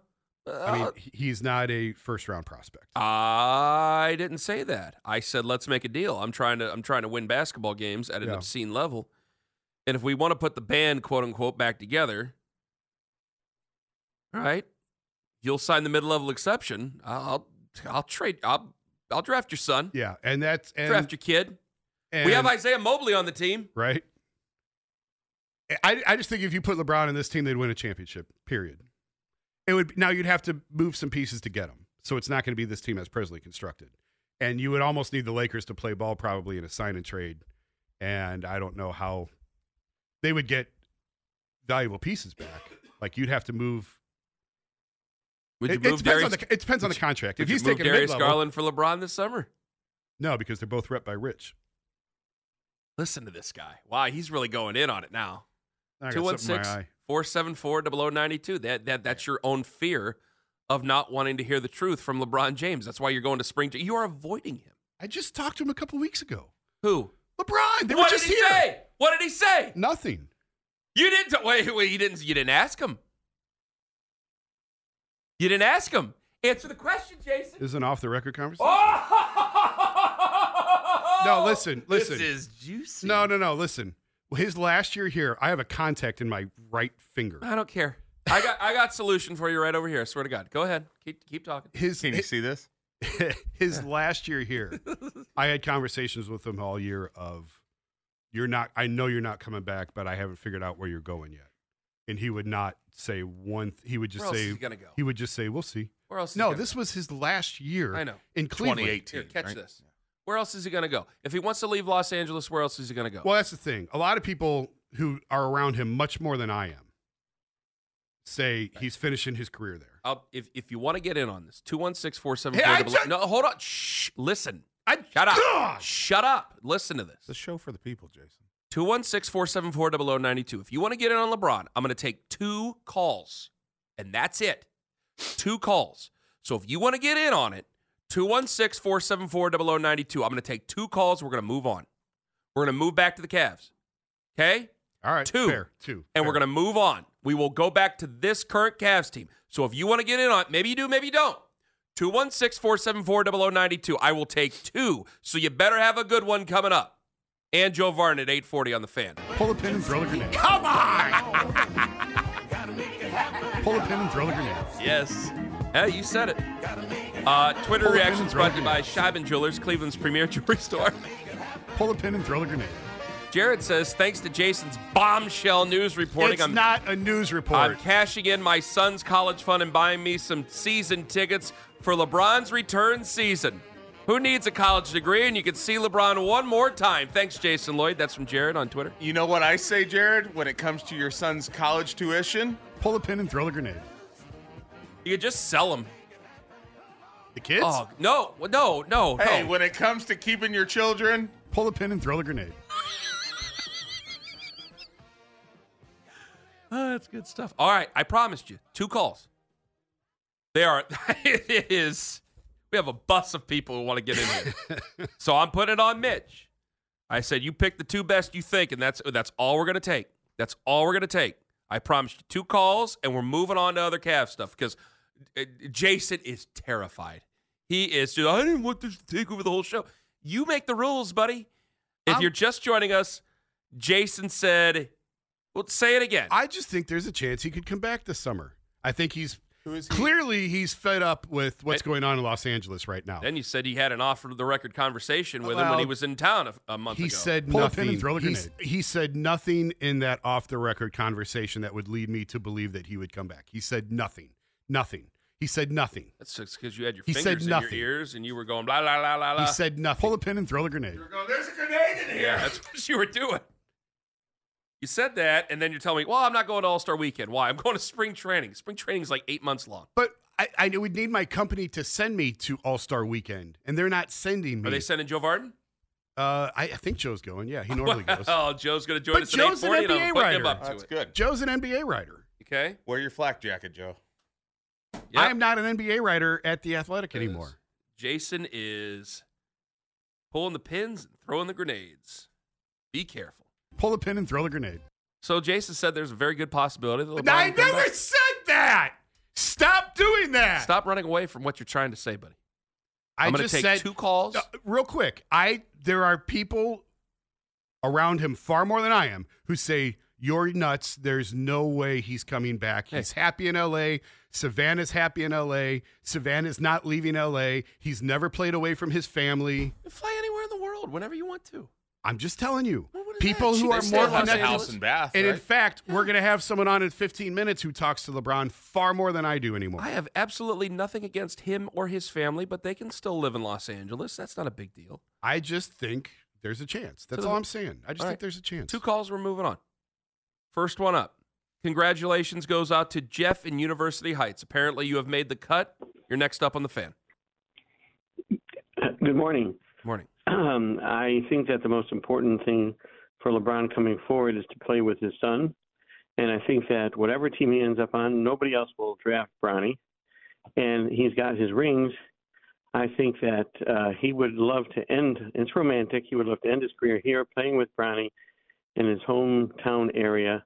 And he does have a chance to win with the Cavaliers going through the East, at least get to the finals, better than staying where he is in the West. And we could maybe give Garland and something else to L.A., and then we have now our number 2 guard. Jeff, thank you very much for the call. Jeff's the first one in. Okay. Do you have any response to any of that? You wouldn't have to trade Garland. You would do it. I think with a lot other of pieces. people are actually assuming that because we've been talking about people wanting to trade Garland, Yeah. and I think there's people looking for reasons to trade Garland, but I think a lot of people are like, well, you don't want to give up Donovan Mitchell. Who would you give up? You got to give up something for him if you were going to do a sign and trade. Well, if it's you would need LA to play ball. Why wouldn't they play ball? Because he won him a championship. Because the Cavs don't have the cap space to absorb him. So the anvil is, if you don't trade me to Cleveland, then I'm going to go sign with Detroit. Like, that's not much leverage for LeBron. So that's what I'm saying. There are gymnastics here to work through that they would have to figure out. One call, we move on. Okay? Okay. Holding your hand through this entire process. Here we go. The next caller, the final LeBron call we are going to take. Rich and Ashtabula. Congratulations, you've made the cut. You're next up on the Fan, Rich. Yeah, I won the lottery. Great show, guys. Thank you. As far as I'm concerned, I don't want LeBron back. This is our time to prove that we can win a championship without LeBron. Yeah, we won a championship with LeBron, but to me, it was bittersweet. It took somebody that had to come back to Cleveland to win it for us. How is it bittersweet to win a championship? There are people who feel that way, Jason. I'm not one of them, but there are people Sounds like like Rich you're who feel standing in that the middle way. of the road. Please don't get hit by a car. Well, wait a minute. He might have pulled off to the side of the road to make sure he had a good call in there. Rich, Well, you maybe felt he it, pulled the pin in you, the car. You thought it was bittersweet? Yeah, I mean, it took LeBron to come back for us to win another championship, or to win a championship, I'm sorry. What's wrong with that? I mean, it was the way he did it the first time, leaving. I mean, to me, as far as I'm concerned, he's an arrogant guy, as far as I'm concerned. All right, Arrogant Rich. guy. There would be a time. Thank you very much for the call. I feel completely differently about you about the second time LeBron came back. I'll say that. Before, I would have farted in Rich's general direction and said, "Guys, they're not winning a championship." With it. This is a weird NBA we're going through right now. I do think they could. I mean, they could make a run to the Eastern Conference Finals. I think they're more than capable of that. And I think they could, depending on how things fall. I think they could get to the NBA Finals this year. I really do believe that. I'm not saying they wouldn't take him back. I'm not saying that at all. But there is very much a motivation to do this without him. Clearly, wouldn't you want to? Wouldn't you want to be able, because there is a feeling in the organization. There has to be a feeling in the organization. Now, you're around him, obviously. I'm sometimes they act towards us like they're not even in the city. But there has to be a feeling with them. It's like, if we could just get out from underneath, because he's still playing. Yes. And so he comes back to town every year. And there is he's never going to not be here for something. He'll be back for reunions in 2026 and 36. We're only 2 years away from the 10-year reunion. Yes, that blows my mind. Jersey's going to be raised. Yeah, that's right. His jersey's going to be raised, the whole thing. He still has businesses in Northeast Ohio, the whole thing. Like, he's never going away. And I do think there has to be part of it, while you can respect the history, respect what he did, there's also, hey, you kind of want to be able to do it without him. Absolutely. Because I think the Patriots will get to that level. It's like, hey, man, like we gotta move past the specter of Tom Brady at some point. And to their credit, when he left the second time, I said, like, when LeBron left the first time, the whole plan was we got to get him back. That was the plan. I wrote a book on it. Spent 4 years laying out the path. I read. You gave it to me for free. Oh, you're the one. Yeah. for 4 years, they laid out this, what do we do to get him back? They stockpiled draft picks. They drafted Kyrie. They drafted Tristan. On down the line. When he left the second time, the plan couldn't be wait for 38, 39, 40-year-old LeBron to come back. They had to do it without him, and they have. They've rebuilt this thing top to bottom without him, and that is credit to them. This front office has done an incredible job of talent development, of finding guys on the margins and turning them into NBA players, from Dean Wade to Sam Merrill. Lamar Stevens last year helped them. Like, these are developmental pieces. These were not high draft picks. These are guys that they identified as guys who they could work with and mold into players, and they've done that. That's a credit to them. They've done it without him. Yes. But now if he wants to come back and nudge it over the top, I'm okay with that. Mitch is like hitting the panic button because there's a call he wants me to take. Listen, I'm a man of my word, Mitch. Do you want me to do it? If you want to keep your word, that's totally fine. I just like the call. What do you want me to do, Owen? I think we should do what's best for the show, and if sometimes that means we go back on the thing that we said last segment to make the show better this segment, maybe we should take that call. What do you want me to do, Jason? It has our name on it. You're filling in for Anthony, so your name's on it today. What do you want me to do? You want me to take this call? I mean, if the one that he has a bunch of exclamation points next to it? Here, let me answer for Jason. Pull a pin and throw the grenade. All right. taking your advice. All right, this is it, though. All right, one more call. That's it. Craig in Akron. Craig, hello. Hey, what's up, Wire? Hi. I did not overemphasize anything with a bunch of explanation points. Just want the fake media to know this, first off. Second off, my point is you don't want to give up young players for an old guy. He's not winning on the Lakers. Why would he win on the Cavs, plus us needing to give up really good players for him? Okay. Why are you listening to the fake media? Why are you calling into a fake media show? Tell me more, Craig. Well, before I called in, you guys didn't make up lies that I was putting exclamation points That had on nothing everything. to do That's with what you. Mitch said. That's Mitch what said the there was guy you talked to Mitch first. wrote. Whoever said that, I was talking in a calm voice, and I gave my opinion. Oh, my God. There Craig, was no explanation Craig, points. you were being way too literal about it. Mitch said you had a You good guys call. The only reason Hold you're on, on this the is air all good. right now is because Mitch advocated thought you for had a good call, Craig. which he was wrong about. Okay. So far. Yeah, It could be good if you ever got around to the like call. Mitch, your words do not just pop up on the screen and then I decide to take them. Craig, your words do not just pop up on the Craig, screen. whatever. Sorry, Craig. Mitch put you into the system with exclamation points after it, saying you should take this call. Okay. His decision-making will now be reevaluated. Thank you very much. Take the call. That's the end of the call. He didn't get to the point that I wanted him to make. No, he made the point. He made Mitch, the point. he said he didn't want an old man on the team. He didn't want the old man, and he didn't want to And trade young players He for did him. call us the fake Did media. he have something else to say? No. Seemed that he didn't. All right. What's the ceiling for this Cavs team? That's the end of the LeBron calls. I'm not taking any more. You got a bunch of people here, ain't doing it. No. It's Cavs Day. Current Cavs Day. How high is the ceiling for the Cavs now? Without LeBron, don't Trojan horse me here. Without LeBron, 216-474-0092. No more talk of LeBron James on this show. No more. So how high is the ceiling now for this Cavs team? Because it kind of goes into the conversation we were just having. I'm going, well, they could get to the Eastern Conference Finals, and they could do all this when they go against Boston, and they could get to the NBA Finals because Oklahoma City's good. Minnesota's pretty good. I know they just made a trade. There's a possibility. I want to ask this question to Joe Varden, coming up next on The Fan. Will the Cavs stand pat? Will they make a move? Do you want them to make a move? Could Darius Garland be pressing? These are questions. And the man to answer him, Joe Varden. He joins us right now from The Athletic. He's on the North Homestead Chrysler Jeep Dodge Ram hotline. Joe, how the hell are you? Well, it's good to talk to you, Ken. I don't know that I'm the person to answer this. I feel like Jason and I, for the last 3 weeks, like we trade off and on going to these Cavs games, and we write roughly the same thing. We just put each other's name on it. So I'll try to say something different than what Jason has to say, but we'll see if we can get there.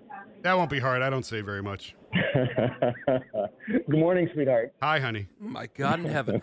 Okay, real quick. Hey, when players play, when good teams play against bad teams, do the good teams tend to have a little bit more confidence against the bad teams? Oh, here we go. Hang on. You need. Hold on. No. I asked you, the question. You I asked need the question. more. You need. He needs asked the context. question. That's the context. I'm sorry, Joe. Answer the question, please. I would say they come in with a certain apathy. And it's the other way around. Yeah, it's like, we have to do this again.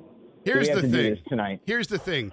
Ken and I basically came to blows yesterday because Ken said it is a non-serious conversation to talk about Evan Mobley needing to shoot more threes. I didn't say it was non-serious. You did. I didn't say non-serious. When you called me last week and then you ran and hid in the bathroom on the toilet, you said it was a non-serious conversation. You don't know what I was doing in there. You called it a non-serious conversation. I did not say it was non-serious. And so when I brought up the point that, well, he seemed to look good shooting him against San Antonio, Ken said that doesn't count because the Spurs are a bad team. I didn't say it didn't count. I did not say it didn't count. And then he made two more last night, but doggone it, the Wizards suck, so that doesn't count either. Joe, I said I would hope he'd shoot more threes against San Antonio. San Antonio's terrible. And then that has anything to do with it. That's all I had said, Joe. That's all I said. I didn't say the threes didn't count. The wins count. The threes count. Sorry. Go ahead, Joe. Well, I like what I've seen from Evan the last two nights. He made 3 threes on Monday at home, and then last night he made 2 more. And he understands the impact that makes on this team. I asked him last night if when he's standing there, he's wide open, and what he sees, and what he sees is the difference. The difference for the team when he actually takes these shots. And he said that he sees more spacing for other guys. He said that he felt like he wasn't left in the fourth quarter as he may have been more often earlier in the year or last year, which he said he thought gave Donovan a little bit more room to work. Oh, look at that. Yeah. So that's pretty good. Wait a minute. Look at that. That's oh my God. Yesterday at shoot around too, Evan was one of the last guys on the floor, just getting them up. Every corner, all around. So he's trying it. Shoot around. It's commendable. He said shoot around. My issue was this, Joe. I was like, okay, if you're going to shoot 3 a game, why not just have him shoot 6 or 7 a game against some of these terrible teams so he can find more spots on his floor? So do you believe that Evan Mobley can find his spots on the floor from beyond the arc that would make him a threat to good basketball teams that he'd play in the postseason? Or is it too late in the season? No. Do you consider Giannis a 3-point threat? I mean, I consider Giannis a threat from just about anywhere. Yeah, and obviously, Evan doesn't play with nearly the force that Giannis plays. But the point is Giannis shoots sub 30% from 3, but people still guard him out there. Mm-hmm. And, we've seen this in the league now, over the last 8-9 years, where players turn themselves into 3-point shooters on a dime. So I don't know about the 7, or 8 threes a game. No, that's nuts. Attempt, but just go nuts. Just go hog wild. Yeah, I think you can get to a point where Evan shoots enough of those that whoever's on him that night cannot sag off and go double on Donovan, and that would be great for the Cavs if that materializes. Excellent. Should Donovan be an MVP candidate? So I asked our colleague, John Hollinger, yesterday. I asked him to name me 10 players in the NBA better than Donovan. And the first text I got back was Sam Merrill and 9 other guys. But then he That's really good. But then he said, no, he's that Donovan's there. He's just not going to get more credit until he wins in the playoffs, which is, I think, Jason, you wrote that Tuesday morning. Yeah, and that's right. I mean, when you watch him, he is Donovan is actually freakishly strong, I would say, for how he's not that tall. He is a rock. You cannot knock him off his path on his way to the rim or in midair. He jumps through you. He's obviously an excellent shooter from deep, and he's changed the way he plays this year to make the team better and also to compensate for the injuries that they had in December. So, if I'm thinking about, MVPs, I like Gilgeous-Alexander right now. I like Giannis. I like Jokic. I like Doncic. And then I would consider on my ballot Donovan, maybe as that 5th guy. And I do have a vote. He's not going to win. We know that. And I do think the playoff discussion is legitimate when we think about the calculus for him. But yeah, I think he is in that 5 to 10 range right now as when we're talking about best players in the league. I really do. Joe Vaughn joining us from The Athletic on the North Homestead Chrysler Jeep Dodge Ram hotline. Is there any chance that Darius Garland might be pressing?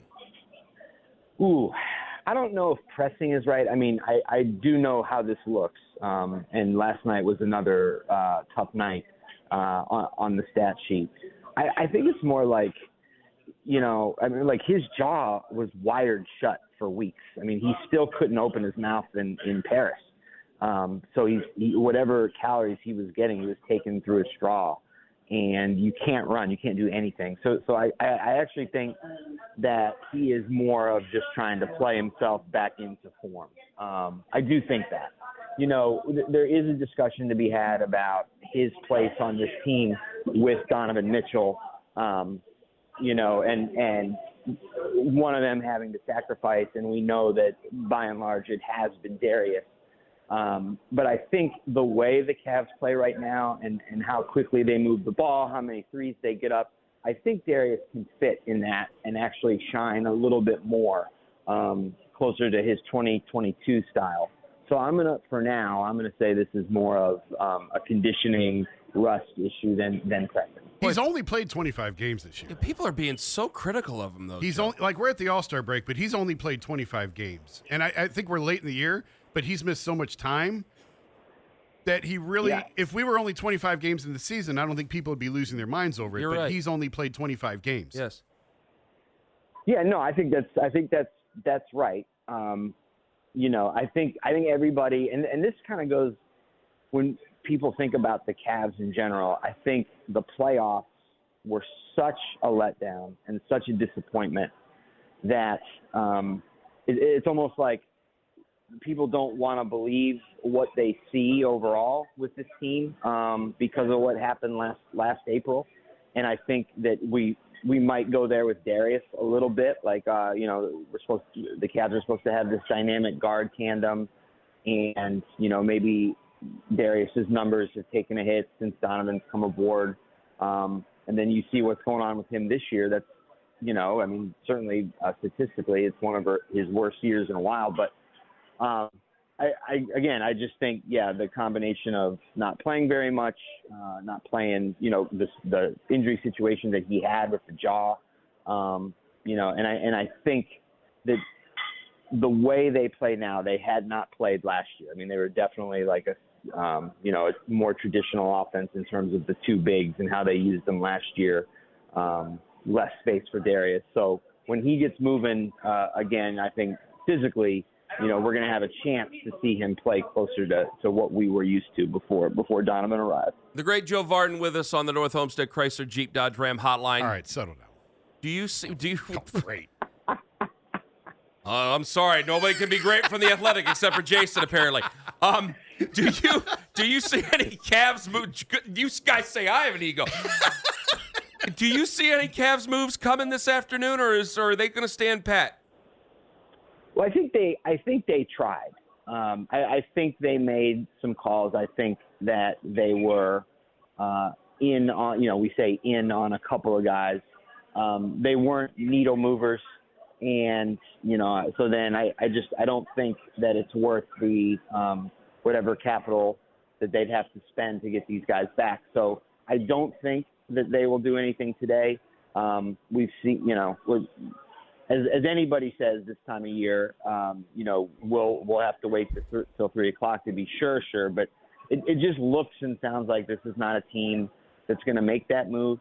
Next, you're probably going to ask me if they should be thinking about that.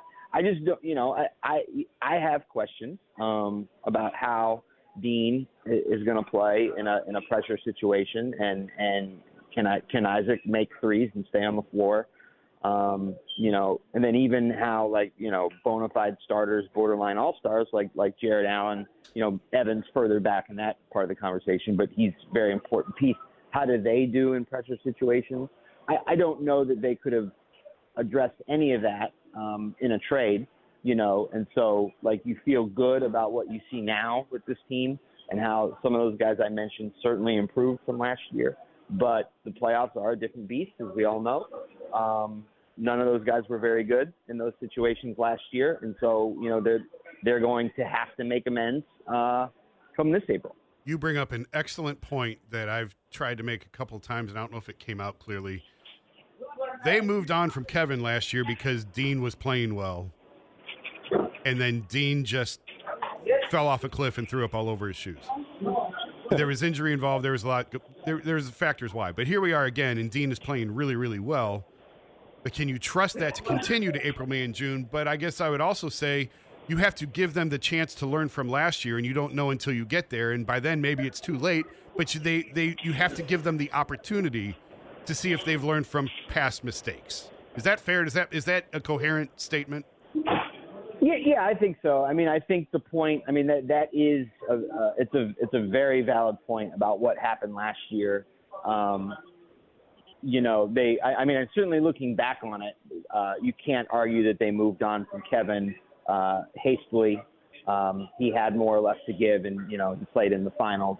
He was a starter on a finals team, and the replacement that they had in mind for him did not pan out. Now that player is better this year. We need to see. I think the part of it though is Dean was struggling already. Like as soon as Kevin was traded, Dean was a mess, and so they went all the way from about now. Kevin was bought out. Sorry, but they went from about now all the way into April, not really knowing what they were going to do at that spot. Like they didn't have an answer. They didn't know if they were going to play Isaac or if they were going to play Dean or if they were going to play Jetty, who might end up as a bought out, in the next couple of weeks, by the way. They didn't know. And so they get to the New York series and JB is tinkering on the fly. I think now they know. Like they know who they want to play. They know who the top 9 are, and then they know who the top 10 are. And the wild card is another guy that I know we both like, Sam Merrill, who, if you have Dean ranked above him right now because he's a shooter with size, and Dean struggles, Sam is that instant offense type player who can be a capable defender, but he's just like the way he plays. It would almost be like a more reliable insurance option than I think they went into last year. So yes, I think you need to let them. We need to see if these guys learn from last year, but I also don't think there's much of a choice. And I feel better about where they are at this point heading in than we did last year, just because. There isn't like an ongoing crisis of confidence among these role players.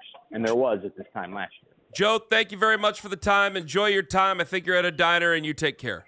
All right, I am, and I will. Thank you. Thank you. Joe Vardon from The Athletic on the North Olmsted Chrysler Jeep Dodge Ram hotline. That's Joe Vardon from The Athletic talking about whether or not the Cavs would make moves. I want to ask Jason Lloyd about that here momentarily. However, Donovan Mitchell was asked after the Cavs' big win over the Washington Wizards. I can't say it's a big win. They beat a 9-win basketball team, but a nice win over the Washington Wizards. Donovan Mitchell, who scored 40 points last night, was asked whether or not the Cavs need anything at the trade deadline. Well, I mean, the fact that I didn't know was tomorrow, I think, speaks volumes. I think we're in good shape. I don't think anybody in the locker room is thinking about it. Like I said, the fact that I don't think we've ever talked about it outside of other teams. You know what I mean? So I think that just speaks volumes to what we got going on here. And I think we're in good shape. I think we all think that and feel that, and we have a lot to accomplish with this group. So I think we're excited about that. Donovan Mitchell yesterday. Love what he had to say. What'd you think of that, Jason? Everybody in the NBA knows when the trade deadline is. Everything else is fine. I agree. There's no move out there to make right now. Well, he said they were interested. Like, you had to do your job. You can't, if you're Kobe Altman and Mike Gansey, you can't just sit there and go, no, we're good. Like, you have to look up anything. Yes, of course. So, but I also think, like, is there anybody I'd be interested in letting go right now to bring in? Like, I don't know who you can bring in. I mean, some people calling about Kyle Kuzma a month ago, but it's like, he makes a ton of money. Yeah. So where else? What am I supposed to do? Like they all have their roles. Like before the season started, I'd be like, yeah, I'd like to move on from Isaac Okoro, and I'm like, he's starting to hit a shot here or there, and I like his defense. Karis LeVert. A lot of people were going after Karis LeVert last year, but I think he's become it feels like he's become a little bit more consistent. Maybe some numbers don't back me up on that, but he feels like he's become a little bit more consistent. I've really liked Karis LeVert this year. There's nobody really where else I would go with any of this. And they brought Karis LeVert back. I thought they had to, but they did. Everything is predicated by the cap. Every move that you make is predicated by the cap. And the cap it's not difficult to understand if you really dig into it, but it drives everything that it drives conversations. It prevents things from happening that if you don't know the cap, you wouldn't understand why it doesn't get done. And that's not trying to sound like hoity-toity or anything. The cap drives everything. And when a guy's making $30 million and you're only $3 million from the tax line, well, then you got to send them back $20-25 million in salary. Mm-hmm. And who on this team are you willing to part with that's making that type of scratch? And so that's why Call it scratch. So that's why. All right, Daddy-o. And you can't go into the tax right now. It would actually be irresponsible at this point to go to the tax and start that tax clock now, because it's going to haunt you years from now. It may not matter now, but it's going to haunt you in a few years, and it's just not worth it. If Anthony Davis becomes available and you want to go into the tax, okay, that's not happening. So it's for just a random rotation player that may or may not be better than what you have. It's not worth starting the luxury tax repeat offender clock for just a random anybody. So you have to stay under that tax line. Well, I don't think there's any big carrot out there that's dangling right now. So the next question you have to ask, even if there were, and people have called in about you-know-who in the past already. I'm not going to bring them up because I told you, and I'm a man of my word, I was going to leave it there, and that's where it was when you told me what you told me at 8 o'clock. And if you want to hear what Jason told me at 8 o'clock, go back and listen, 923thefan.com, and absolutely free Odyssey app. Going back to 8 o'clock and what Jason said, which he said could have taken over the show, but, I'm the police around here, so I made sure it didn't. But you see how it could have. Yeah, absolutely it could have. I figured the phone lines would light up. That's why I said 2 and 2 only, and then I took a third, and we ended up getting bit by it. But you're a man of your word. So I asked you guys, I am a man of my word, but I'm easily manipulated. So I have to ask this next question. How high is the Cavs ceiling? And I think when you really start to think about this, I'm trying not to be – I am a homer, and I have no problem admitting that. But I also have to attempt to be realistic about it. All right, Boston's going to be tough. Mm-hmm. I don't think Milwaukee's going away. Agree. What do I make of the Knicks and Jalen Brunson and Josh Hart and everybody? Like, I know they beat the brakes off us last year. Yep. Respect where it's deserved. But I feel like this, and I don't want to get fooled again. That's why when we talk about ceilings, I want to go through all these doors, but I want to be careful because I really thought that they would beat the Knicks, and you didn't want to get a bunch of hell on Twitter. You were kind of going, meh, last year. I remember trying to call you out on it. You really wouldn't commit to it, and then you ended up being right. What do I make of the Knicks right now? They're still not a good matchup for this team, but I don't think you're not going to face them right away. So you don't have to worry about that. Okay. Philly, you got 3.5 more weeks until. Philly is a problem. Tell me why. If they fall without Embiid, you don't want to see Philly in the first round. You don't want, if you're the Cavs, you do not want to see Philly in the first round. That's kind of what I'm more. So if you're the 2 seed and they fall to 7, you're the 3 seed, 6. 3-6, that would be a bad matchup for them. Seeing the wrong team in a matchup, seeing the 76ers. The Knicks again, that would just be, like, if they lost to the Knicks again, I'd feel like an Ohio State fan that just lost to Michigan again. Guys, remember, I'm not a big Ohio State fan, so I know that's not the same thing, but that's how I feel about the Knicks losing, or the Cavs losing to the Knicks again.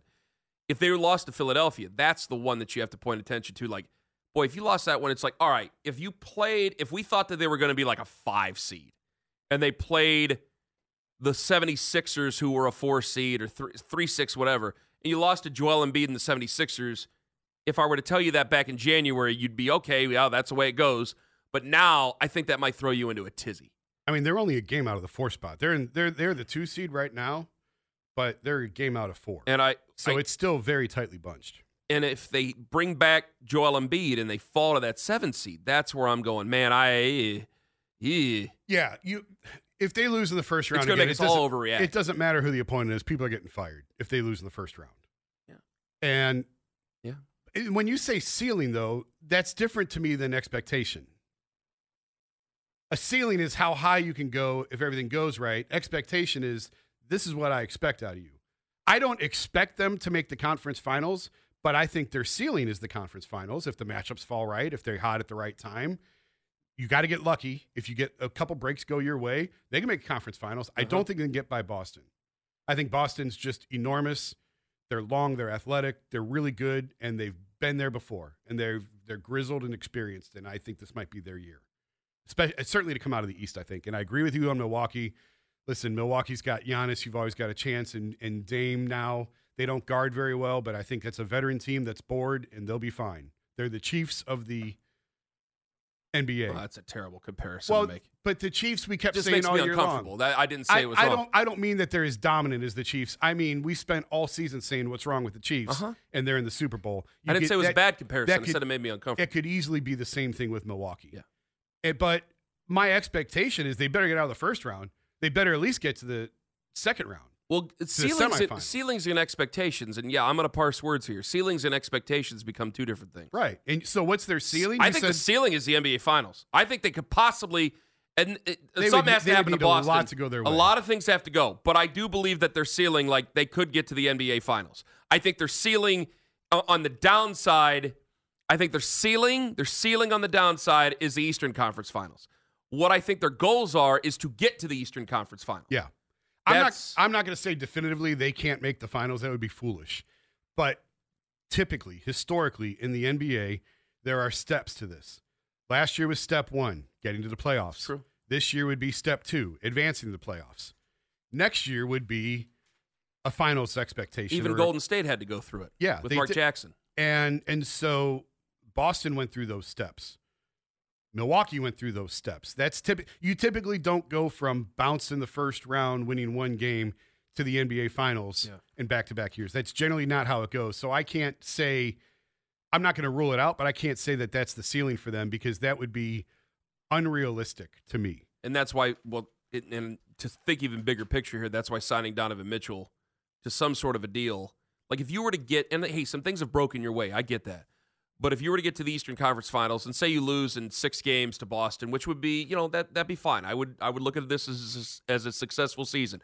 If you lost in 6 games to Boston, then I'd have to go, all right, we've done a ton of winning here. Yeah. Now let's see if we could put some pen to paper. And if we get to a point where this is just going to be untenable here over the next couple of years, then fine. We can all part as friends. Right. And we could, quote unquote, blow this thing up and move on if we really wanted to. But I got to keep something going if they were to get to the Eastern Conference Finals. If they were to lose in the first round, to Philly, to the Knicks, to whoever, then I think it's all on the table. Yeah. But if they get to the Eastern Conference Finals, like I got to go, hey, I know you said you want to be in New York, but we're doing some kicking ass here. Let's see if we can keep this thing going, buddy. Even if they make it, I think he should sign here. I think he should stay here. And I know people would think that I'm anti-Cavs and anti-Donovan. That's not it at all. It's not it at all. I think it's a good business decision for Absolutely him to stay. It is. He should stay here. But you don't know what's in his heart. You don't know where he wants to go. I mentioned yesterday, Kawhi Leonard won a championship in Toronto and left anyway. True. And went home and went to L.A. So you don't know what a guy's what he wants. But I think he should sign an extension this summer. Then he stays at least through next year. Mm-hmm. So you have definitely one more year with him. And then you can worry about it after that. But it buys you more time at least. I think it's the best decision for all parties involved. But if they lose in the first round, oh boy, that's going to be a hard sell to him. And people are getting fired. Mitch Spinell presents Mitch Please at 9:40. There's people who don't know Mitch's last name, so I wanted to make sure. There's some people who thought it was just Please. So I want to make sure that Mitch's last name is there. Mitch Spinell presents Mitch Please at 9:40. Up next is there one current Browns starter after all these coaching hires who better watch his back? I'm going to get that answer from Mary Kay Cabot next on The Fan. We'll talk more about this coming up here in a bit, but we want to talk to Mary Kay Cabot because the Browns made some hirings.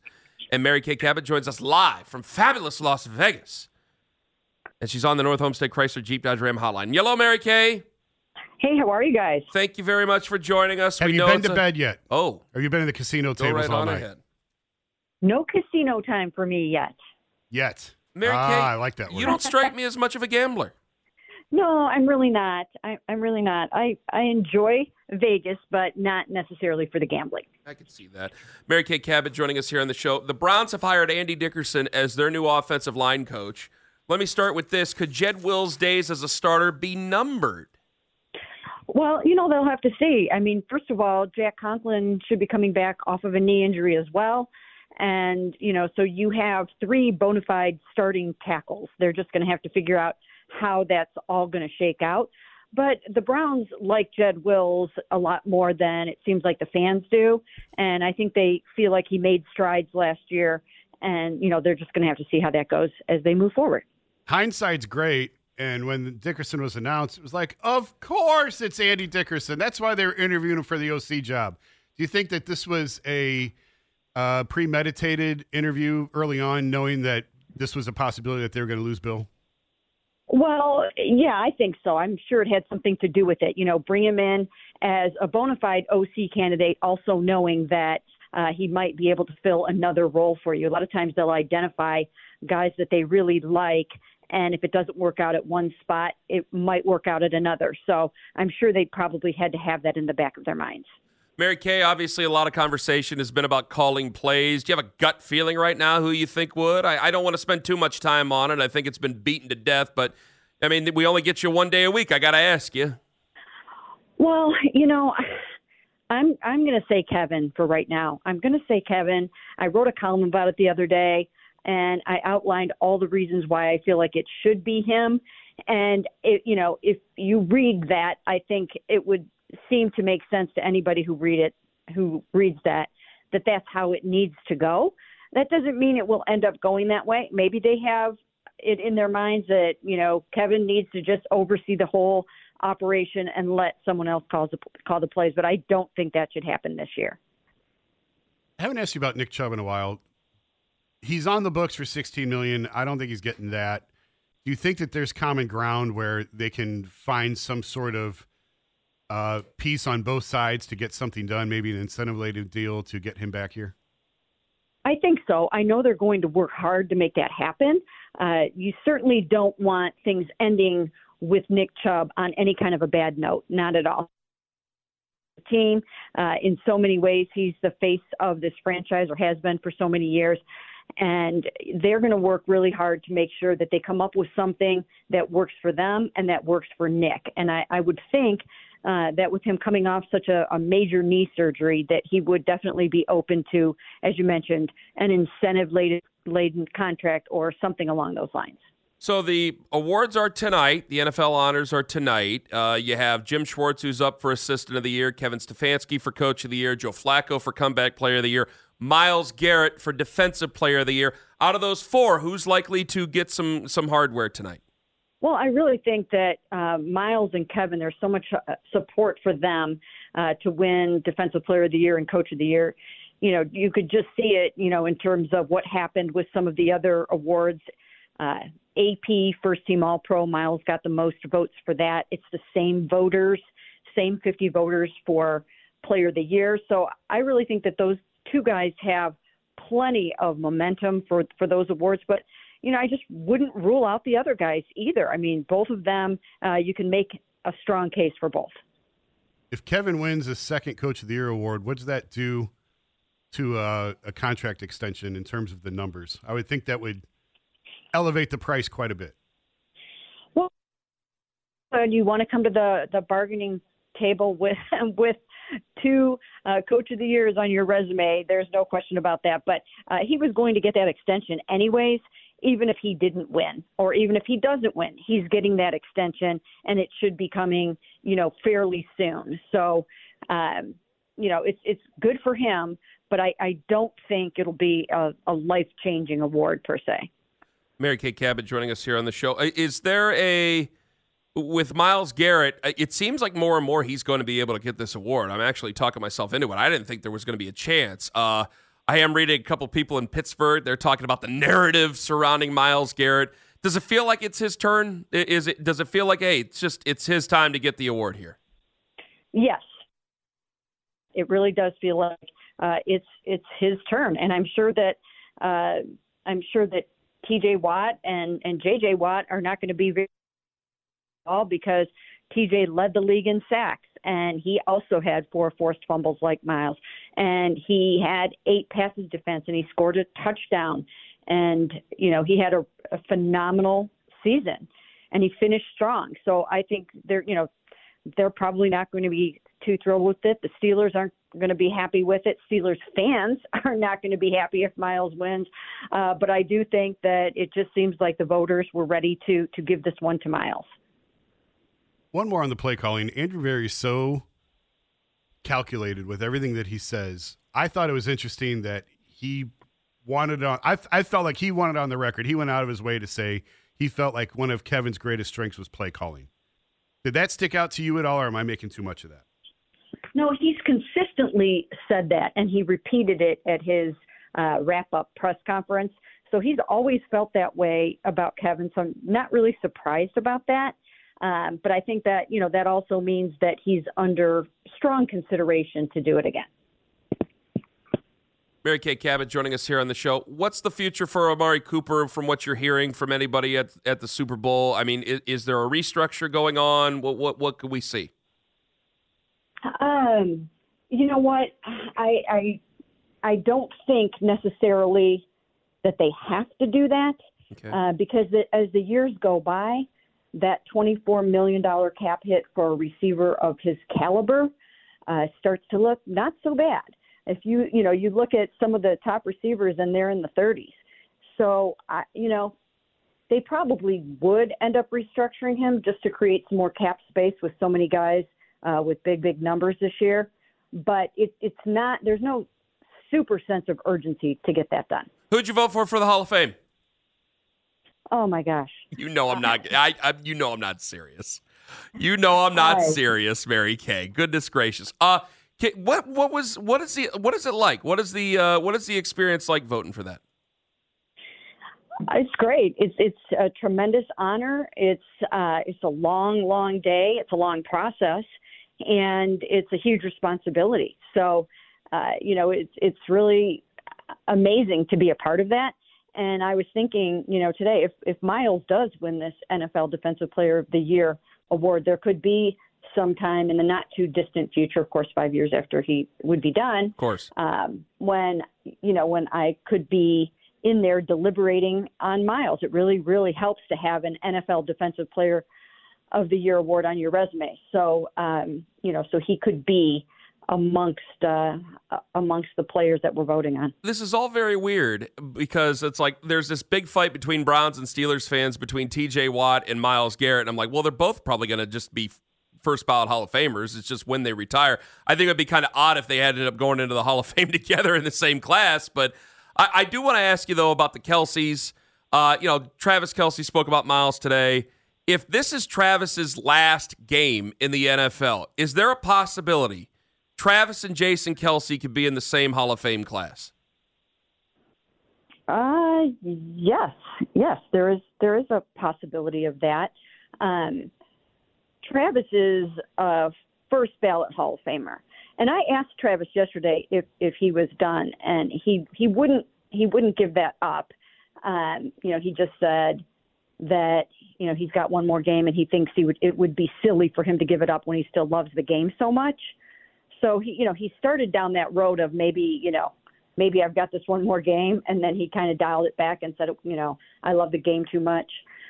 So I don't think that he is ready to hang it up yet. You have to really be ready to do that. You don't want to have regrets that you left too early. So we'll have to see how that goes, but it's certainly possible. Mary Kay, thank you so much for the time. Enjoy Las Vegas. Enjoy everything. We'll talk to you next week. Sounds great. Thanks. Mary Kay Cabot on the North Homestead Chrysler Jeep Dodge Ram hotline. It will be offered live. Call it a chef's table, if you will. Jason Lloyd in for Anthony Lima. Jason is a mover and a shaker. He's a hustler, baby. So you know a little bit about the stadium stuff. A little bit. If you're just joining us this morning, the Haslams have bought 176 acres of land. Reportedly have bought 176 acres of land between 71 and the highway in Brook Park, where the Ford plant. The old Ford plant, yeah. Yeah. And so a lot of people are going, "Ooh, that's spicy." I would say, I'm guessing, I don't know much. One, wherever they put it, let's put a roof on the thing and just be done with it. Second of all, I think this is probably to get because I said before, like, you guys had this big press conference together to announce this concert. I go, well, I think they kind of wanted to show everybody they were working together on something. And the other thing is I do think that this is to get the city to come to the table with something a little bit different now. Because the renovation of the stadium, I don't know if I'd necessarily be for that, but we can talk about that over a period of time because this is going to happen a lot later than tomorrow. That stadium is a pig, and there's not enough lipstick in the world to fix it. Okay, come on. It's a fair enough stadium. However, it probably would need replacing there. I'd like to see the stadium. Personally, I'd like to see the stadium stay downtown. They can do what they want with 176 acres, obviously. They can build a stadium, 176 acres. Daryl has sent us some text. Daryl is on this right now, 92.3 The Fan, Browns beat reporter. He's responded to several tweets because people are like, well, it's a little close to the airport. He states that SoFi Stadium is very close to LAX. Is that true? SoFi's in Inglewood. That's what he wrote. I don't know where LAX is. I've never been further west than Kansas City. No, SoFi is not anywhere near. It's LAX. It's not near an airport. No, it's in Inglewood. It's by the old Forum. It's by the old. It's about 4 miles away. 13 minutes. Okay. Well, that's not that far away. My well, God. in LA, but traffic. if you're looking at planes going over, probably 4 miles is. We're talking about 1,000 feet or 4 miles. Yeah. So 1,000 feet is obviously a lot closer. It's basically that would be the site next to it. Yeah. So you'd have to build it low, and you'd have to put it definitely way down deep into the dirt, wherever that would be. And it is a bargaining chip because you could do. And Andy came in here and talked about the Bears, and you could just sit on the land if you wanted to, which is perfectly well within their right. If reportedly they bought this land, it's theirs. They can do what they want with it. It is interesting that they're renovating the airport right now. I think they're putting $2 billion into the airport or something. It's a crazy number. Yeah. And with that, that's also going to come probably some rerouting of the way that you get into the airport and things like that. Yeah. And when you're rerouting those roads, putting a stadium down there, if that's in mind, this would be a time to do that because two birds, one stone, as you like to say, Ken. Mm-hmm. It would get to me, and like, listen, I'm not a master economist over here or anything like that, but it's like, hey, you've lost population, you need business. It does bring in business. Now, one of the major criticisms is it's been 8 to 9 dates a year and then a couple of concerts, and that's it, which is a terrible, terrible, terrible misuse of all the dates. Terrible. And that's part of the reason where it's like, hey, why don't you just tear the thing down, put one up with a roof on it, and call it a day so we can have a little bit more than what we had already here. Because, I mean, basically, they seem to use Lucas Oil Stadium every single day of the year for some sort of an event over there. It's also attached to the convention center. And it's also attached to the convention center. Which the IX Center is not very far from what we're talking about. Oh, okay. What are you implying then? I'm actually not because it is close, but I don't know that you could do what Indy's doing. I don't have the geography laid out in my head. This is Jimmy now holds the hammer with the city. And I think the Browns have been frustrated in the past that they haven't been able to get the city's attention. And the city's busy with other things. It's not the Browns aren't a priority. There's just other issues at City Hall that they think are more important. And on this, that can be understandable as well. I can see it both sides. But I've talked to people who have been involved with these stadium type projects, and they said the time to do this is now. You don't wait to the last minute. You get going on this now. The lease is up, 28? Mm-hmm. So you need to have a plan in place. You need to have something going. So this is a hammer to hold to say, if you don't play ball, we'll just go here. But it doesn't necessarily mean that the stadium has to go there because he could sit on that land. He could sell that land. He could develop it into something else. It doesn't have to be a stadium. But obviously, it can turn into a stadium. But you still have to get it on the ballot. You have to pass it, and you have to pay for it. Because I don't believe that Jimmy Haslam is going to pay for the whole thing out of pocket. I don't believe that. He'll have to pay for half. The going rate for these things is half. You got to put up half. 216-474-0092. Now, Stan Kroenke did pay for the whole thing at SoFi. He paid for the whole thing. And the benefit to that is nobody can tell you what to do. You're in charge. And when you don't have public funding involved, there are no rules in terms of anything. Like, it's your own private little thing over there. So there is a benefit to that. There is a benefit to it. But I will say, last year at the owners' meetings, Jimmy was asked point blank about putting a roof on a new stadium. And Jimmy said, half jokingly, but mostly serious, well, who's going to pay for it? So that tells me he doesn't necessarily want to write the check for the whole thing. But to build a new stadium, especially in this city, he's going to have to put up a substantial amount of money. All right, real quick. What could Brook Park do? Because it would be in Brook Park. What could Brook Park do to grease the rail then? Tax breaks. Okay. It's always because if it were built by him and that's everything, there still would be some taxes involved on this. Yeah. So that would be the incentive to then. We got to make sure that's out there because my whole thing of it was when people were saying, well, to hell with it, they can build their own stadium downtown. I go, well, I don't think if I was one of the members of one of the umpteen members of city council we have here and I was the mayor, I would necessarily want a private building that size where they could do whatever they wanted to and all they had to do was pay tax on the land. I don't think I would necessarily want that. I would want a piece of what is coming in and coming out. I don't know if that would be the best thing for the future. Well, we're a long ways from that. But also, one other thing worth mentioning all this, I don't think these are connected.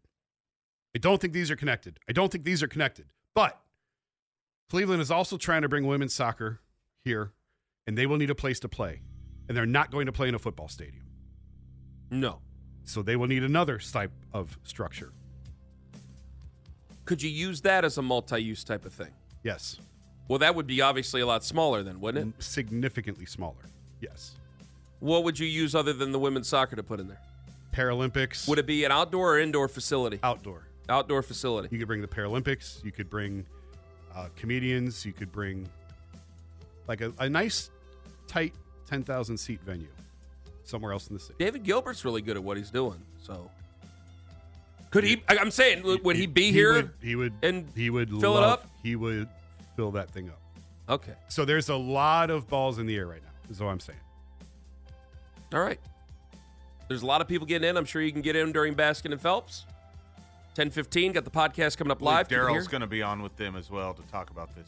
92.3 The Fan, 92.3thefan.com. Coming up tomorrow, Spencer German Potato Salad will join me. We will do the show from 6 to 10. It will be a good show. Make sure you are listening. Does Spencer have any grenades that he plans on bringing? They're not as big as Lloyd's grenades. Lord Almighty. I already have the microphone off and the headphones off. You've woken up the sleeping giant that is Jason Lloyd.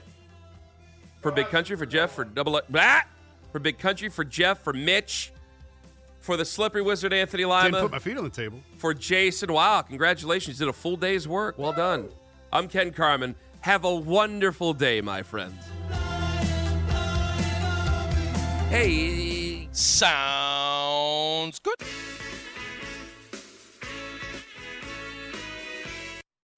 Baseball is in full swing. NBA playoffs are heating up, and your NFL team is gearing up for training camp. Listen to the latest on the teams you love here on the Odyssey app. The biggest sports radio stations in the country, providing unrivaled local coverage of their teams, all in one place. Exclusive interviews with players, coaches, and team executives, streaming live and always available on demand. Stay in the know with your favorite teams right here on the Odyssey app.